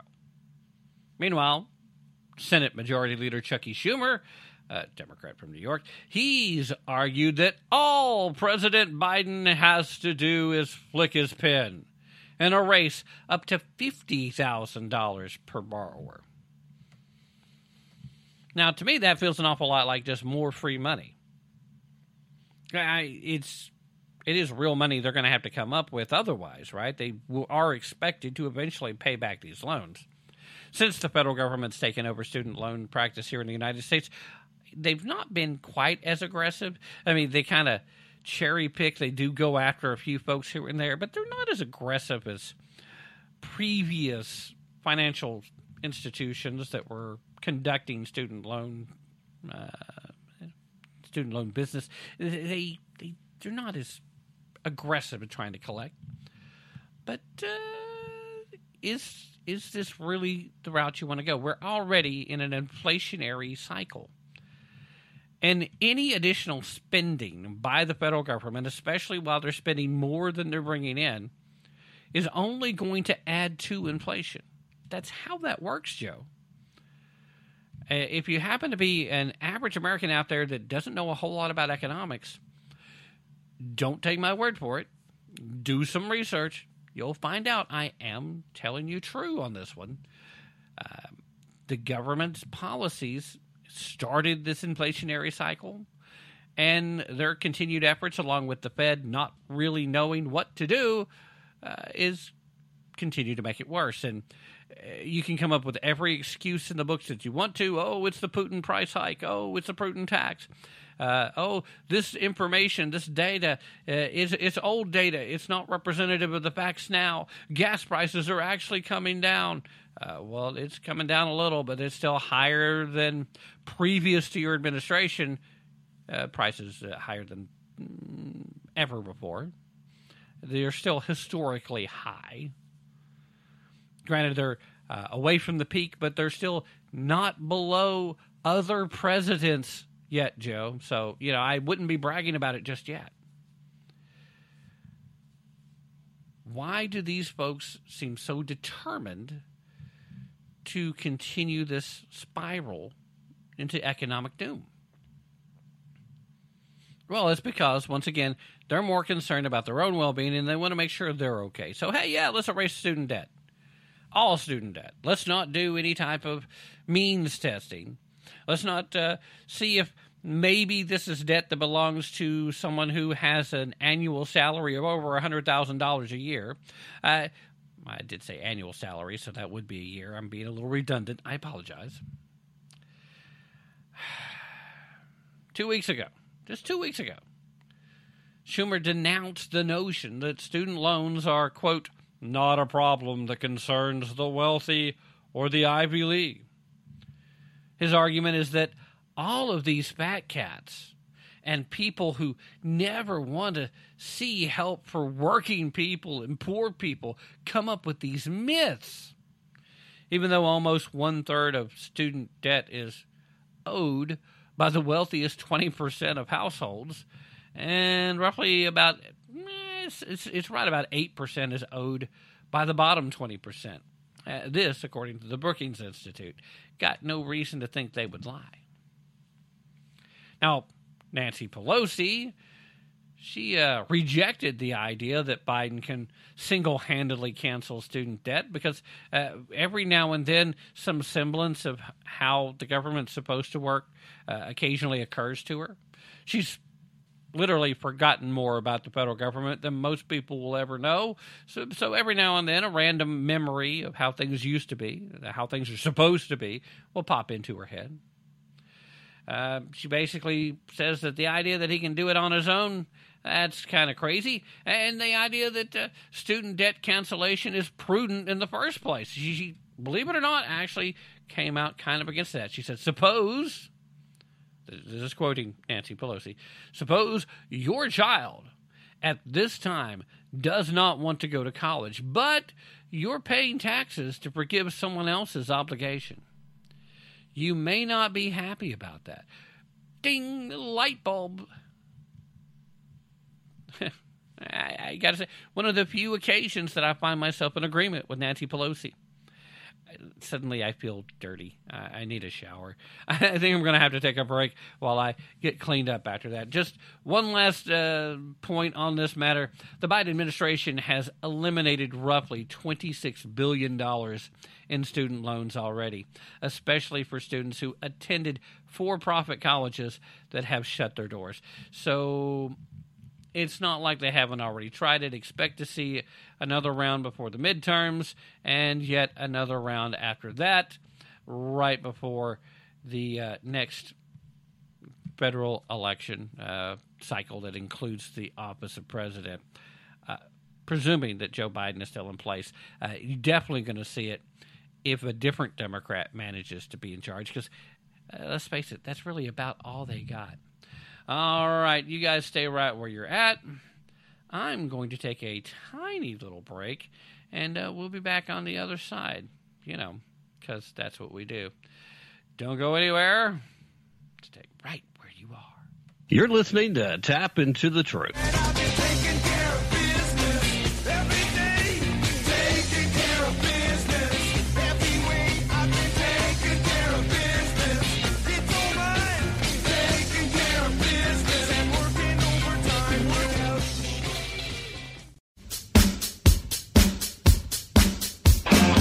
Many Americans are continuing to leave high-tax states like New York and moving to lower-tax states like Florida and Ohio. Hello, I'm Ron Edwards. On today's page from the Edwards Notebook, brought to you by Constitutional Grounds Coffee. As sovereign Americans stream out of California and all high-tax states, I find it alarming that the Biden administration and other extreme leftists like House Majority Leader Chucky Schumer are all proposing to raise taxes on wealthy, productive Americans, which is basically increasing the already high degree of punishment against those who succeed in society. Even more egregious is the Biden plot to slap a 3.8% income tax increase on the earnings of small businesses. Already, at least 45% of small businesses have been shuttered due to the fake science-based lockdown during the coronavirus scamdemic. Some economists have predicted that up to 65% of all small businesses may shut down unless there is a quick reversal of Biden's already enacted oppressive regulations and executive orders. If the Democrat socialist pigs have their way, Americans who want a better life may soon immigrate to less oppressive nations.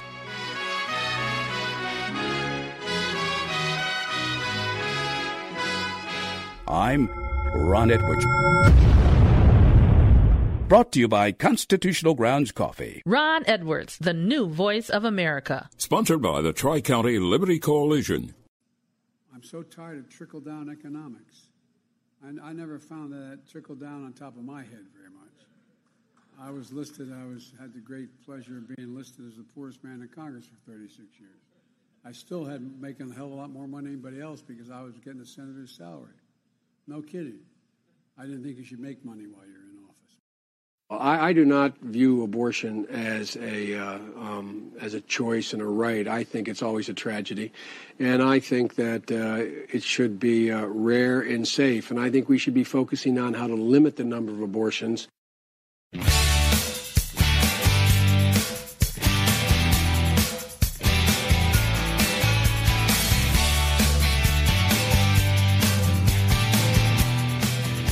You're listening to Tap Into the Truth. It's all been done. It's all been done. It's all been done before. It has all been done before. And you know what else? Joe is absolutely right. He shouldn't have been making that kind of money. Just shouldn't. But you know what else? Joe's not right about, because Joe hasn't talked about it. Under the Biden economy, you probably need to take a drink. Maybe even more than one. If you're like me, that means you're kind of partial to bourbon. And if you're partial to bourbon, let me tell you something. The award-winning bourbon, homegrown Boone's Bourbon, brought to you by Tyler Boone, singer-songwriter, American extraordinaire. It is setting the bar. Most reasonably priced, high-proof bourbon you're going to find. Literally, 117 proof. It's got a 75 corn, 21 rye, 4% barley makeup in the mash for a very unique flavor. They are just literally setting a new American standard for bourbon, and it's made in South Carolina. Very unique. Most bourbons, you think of bourbon, you're typically thinking Kentucky. There are some bourbons made here in Tennessee. South Carolina hadn't been in that game. Not too many other states making bourbon. South Carolina has its first, and it is a big time one. Let me tell you something. If you're a fan of bourbon, you need to check out Boone's Bourbon. If you go to your establishment where you purchase spirits, if they don't have it, if you can't find it, ask for it. And if it's still not available in your state, because they're available, I think, right now in about 22 states, then maybe you're lucky enough to live in a state where they can ship it to you. So then you can visit the link that you'll find in the show description, and you can possibly get it set up to be delivered to you. Unfortunately, if you're here in Tennessee, only wines can be shipped as far as alcoholic beverages are concerned. So the people shipping it's got to have a special license, all this, blah, blah, blah. So sorry, out of luck. But there are places in Tennessee. It is one of the places that's available. It's just freaking awesome. So, again, I highly recommend you give it a try. Because, like I said, if you like high-proof bourbons, you're going to love it. If you're a fan of bourbon, period, for a high-proof bourbon, the price point is hard to beat. I don't think you're going to beat it. Not at the high proof. Some of the lower proofs, maybe. But you got to pay for quality a little bit. And this is a quality drink. Boone's Bourbon, winning awards everywhere. Fantastic. Just follow the link in the show description. Or if you don't have a show description in front of you, visit tapintothetruth.com.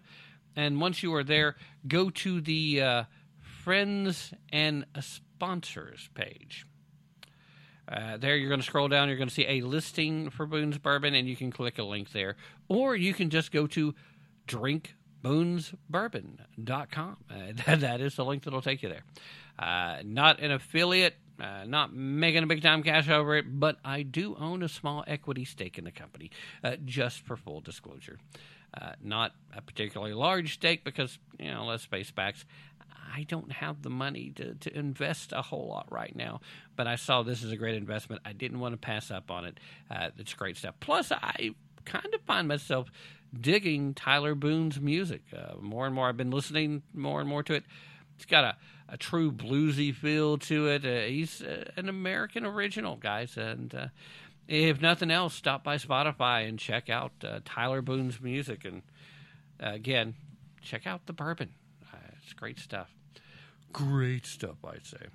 All right. So with that being said, we've got a few minutes left. I'm still going to try to keep this at right about the 2-hour mark. So we got at least one more topic that I need to try to sneak in. I'd really thought about 2, but time has gotten away from me, and so I've got to make up my mind whether or not I want to talk about Lori Lightfoot's imagining that the economy is great the whole time businesses are leaving Chicago left and right. Some of them over the economy, some of them over lockdown crap that seems to be coming back because Democrats won't let it go, and some of them because of just individual safety. That's happening a lot in Democratic-controlled areas.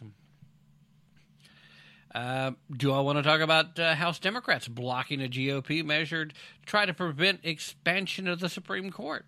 It seems like an important topic, but also seems like exactly what we would expect from the Democrats in the House. The Republicans want to try and prevent expansion from happening because, let's face facts, if they do that, our republic is officially dead. Republicans trying to make their move. Democrats, they're not real sure if they want to pack the courts yet or not. The political office holders, there's plenty of leftists that want them to. But the one thing they do know with full certainty right now is they do not want to let the Republicans do anything to stop them when they decide to make their move. We got Jim Jordan leaving the door open to possibly impeach Merrick Garland, which I think is totally worthwhile. We got the producer price index hitting 11.3%. Wow, that is crazy high. We got an ex-CIA programmer accused of leaking data to WikiLeaks that's been convicted in an espionage case. We got Pope Francis saying that Biden's claim that he's a Catholic while supporting abortion is incoherent. That's certainly worthwhile. We talked a little bit last time we got together about LeBron James, wondering if a certain WNBA basketball player that's being detained in Russia should even want to come back to the United States. Well, kudos once again to our good friend in the NBA who's changed his name to Freedom. We're talking about Enes Kanter Freedom, of course. And he basically told LeBron that you're welcome to leave. Technically, he said, you're welcome to leave, buddy, but I like the idea. You're welcome to leave anytime you want to. What else should we... you got AOC claiming that January 6th was an inside job and government actors were involved that helped the January 6th protesters get into the building, and that the building's still not safe. Wow, AOC sounded a little bit like a conspiracy theorist. I don't know. Let's talk about Janet Yellen. Of all the things going on, let's stay on the economy. Treasury Secretary Janet Yellen, on Thursday of this week, that means it actually happened today, time of the live broadcast, said that inflation is unacceptably high. Well, there's a newsflash for you. She, of course, said this after another decimal price level report came out. The Consumer Price Index that I just mentioned, it rose 9.1% between June of 2021 and June of 2022. So year over year, up 9%, just a smidge more than 9%. This, according to the U.S. Bureau of Labor Statistics. Yellen reacted to the news ahead of a meeting with other finance ministers in Bali, Indonesia. According to CNBC, said, quote, "We're taking our own steps, which we believe will be supportive in the short term to get inflation down, particularly what we're doing on emergency prices and the Strategic Petroleum Reserve." Again, this is Yellen talking to the press.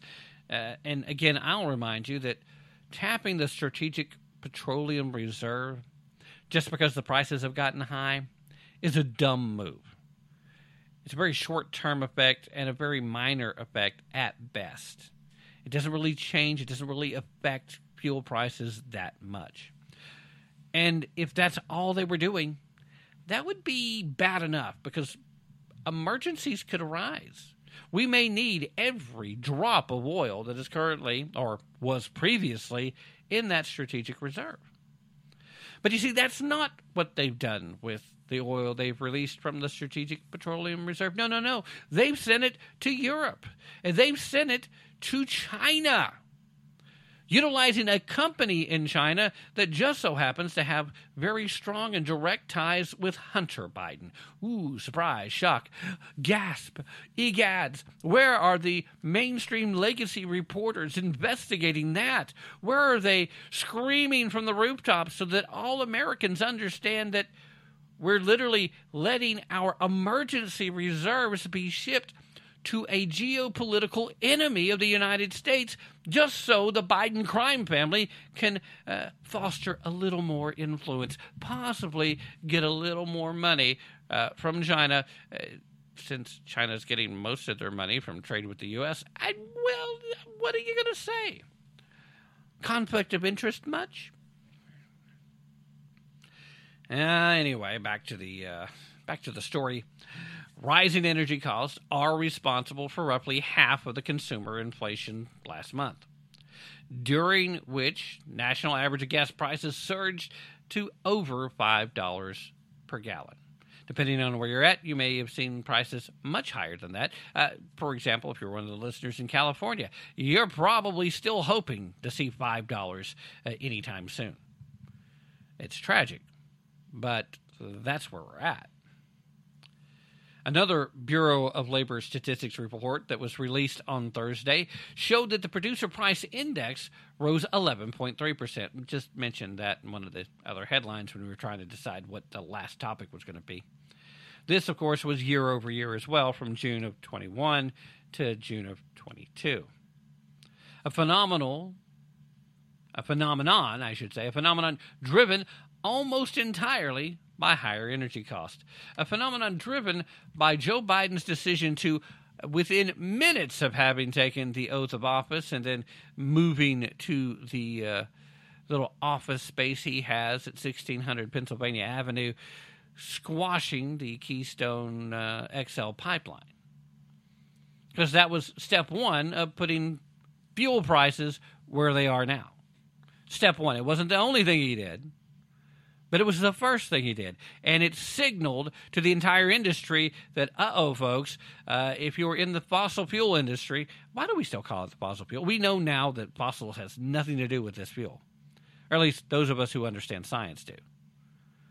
There's still some Democrats out there. I think Miss Harozo from Harona, or again, I'm still mispronouncing it, and I really don't mean to. But the chick from Hawaii that's in a running gun battle for dumbest person to hold elected office at the national level ever, with folks like Hank Jones. Well, Guam might tip over if we put too much on it. That's still going to be hard to beat. But Maisie. That's her first name, and I guess I'll just call her Maze. Maisie was, she's really trying to go for broke with this stupidity. Anyway, alongside Yellen, Joe Biden himself pointed to the historic release of oil from the Strategic Petroleum Reserve. He's bragging about it, folks. He's bragging about one of the dumbest things we could possibly do. But he bragged about this historic release, meaning that our strategic reserve is probably at the lowest level, the most depleted it has been in the modern era. The modern era, now the lowest level. But he did this in response to the inflation news. Although releasing 1 million barrels of oil per day was marked by the White House as an unprecedented move to provide a historic amount of supply, the Americans facing high prices. A report from Reuters recently showed that at least 5 million barrels of oil were exported to European and Asian nations during the month of June, including to a Chinese firm with links to Hunter Biden. Gee, I've already said that. I'm sitting here reading this article, and I'm ahead of the article. Now, here's the thing. Yellen also said that she would endorse any actions taken by monetary policymakers at the Federal Reserve. What else is she supposed to do? I mean, it's not like she could stop them anyway, right? She's just I'm going to endorse whatever they want to do. I'm good with it. Okay, it's fine. What does that matter? What does it mean? Does it make a difference? Not really.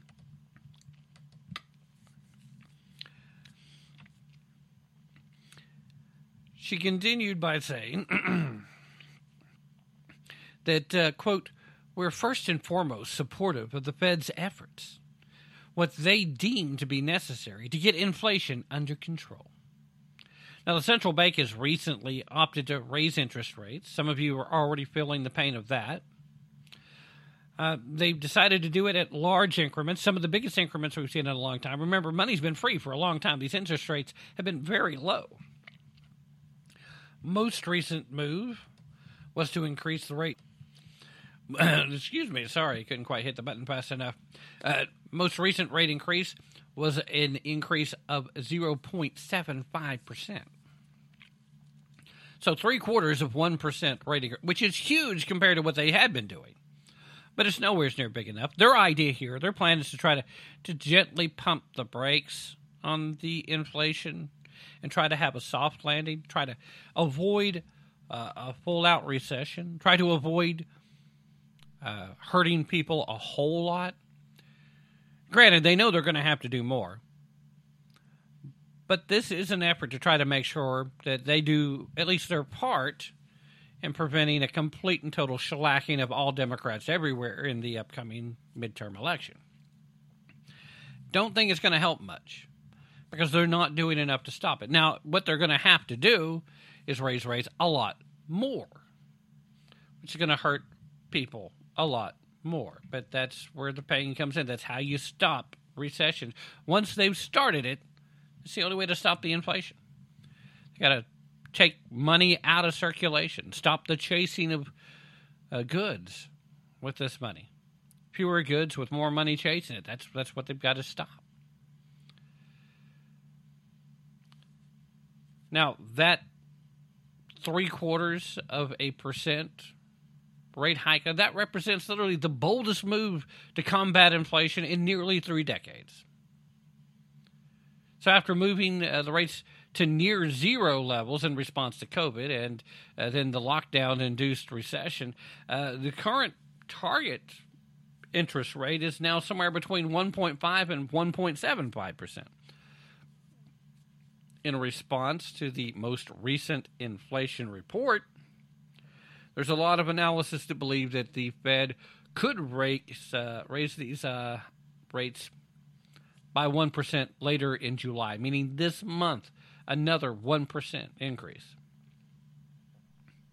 Now, the market appears to price in a 0.93% rate hike. According to CNBC, they believe that this price in is coming because there is a historic trade-off between unemployment and inflation.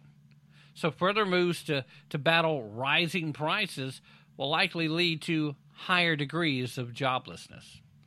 They got to take the money out of circulation, and that's one way they do it. Yellen recognized that higher interest rates could also impact other nations. Oh no, quoting her now, on the one hand, it can strengthen their ability to export, which is good for their growth. On the other hand, to the extent that countries have dollar-denominated debt, it can make those debt problems, which already are very severe, more difficult.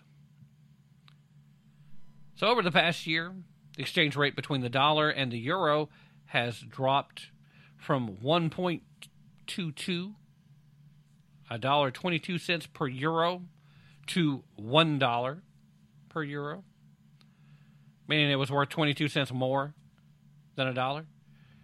So according to Bloomberg, higher interest rates cause more demand for the nation's currency on foreign exchange markets while making other nations export less expensive. They've come pretty close to being even this past week. It's scary stuff. It's all scary stuff. But you know what? We do have options, ladies and gentlemen. Stay in the fight. Don't take your eye off the ball. Don't get caught up in just the culture wars. We need you fighting the culture wars. Don't make a mistake about that. But don't get caught up just there. We need policy hawks too. And it used to be the focus of this show, and I've kind of gotten away from that. But during a recession, which I think we're already in technically, but we're not going to officially know it till the numbers come out, during time frames of such economic upheaval, we need to be focused on policy, good policy. We need good policy. You're not going to get that from a progressive. You're not going to get that from the majority of the office holders at the national level with a D at the end of the name. You have a hard time getting any of that from somebody with an R at the end of their name these days. So guess what? It's up to you and me to hold our elected folks accountable. Period. Give us some good policy. And like it or not, that means we're going to have to do our homework. We're going to have to start reading some of this stuff too, so that we know when we're being bamboozled, guys. As I always say, do your own homework. And that's going to have to be it for tonight, ladies and gentlemen. Thank you so very much for staying with me till the end. Hope you enjoyed my conversation with Annie, and hope you'll come back and listen to the next broadcast. I'm expecting to have Ron Edwards on next time we get together. So that's what we'll try to do. In the meanwhile, as I just said, don't take my word for it. Definitely don't take their word for it. Be prepared to put in some effort, and most importantly, use your brain if you really want to tap into the truth. And meanwhile, one final message for Joseph Robinette Biden Jr. This is Tim Tapp. Let's go, Brandon. Hey. Let's go, Brandon. Hey. Let's go, Brandon. Let's go, Brandon. You know what they say, ho. Let's go,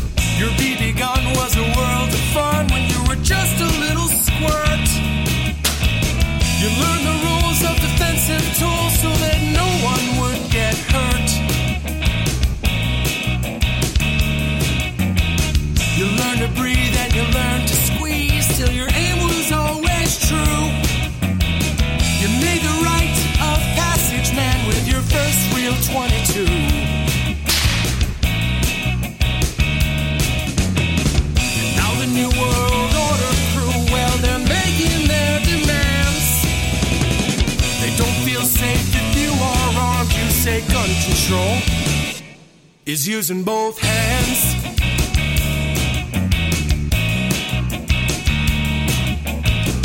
Founders knew the Second Amendment was the final one to keep, to hold our other rights intact so we never become sheep. Stalin, Hitler, Mao, and Pol Pot, they told us things that you never forgot. Teach the lessons to your daughters and sons, to fear the government that fears your guns.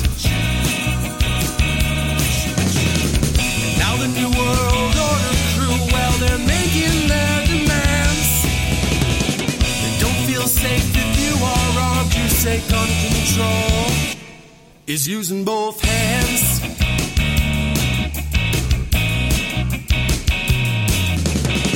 Well, I prefer the 308 to the tiny 223. It gives me more than 1,000 yards to protect my family.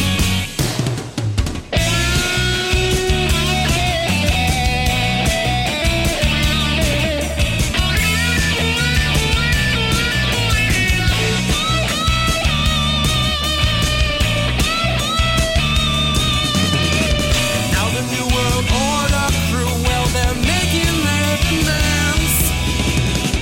They can pass 100 laws, but we still won't give a damn. All our enemies, they know the deal. If they try to take this land, they have no chance if we keep saying gun control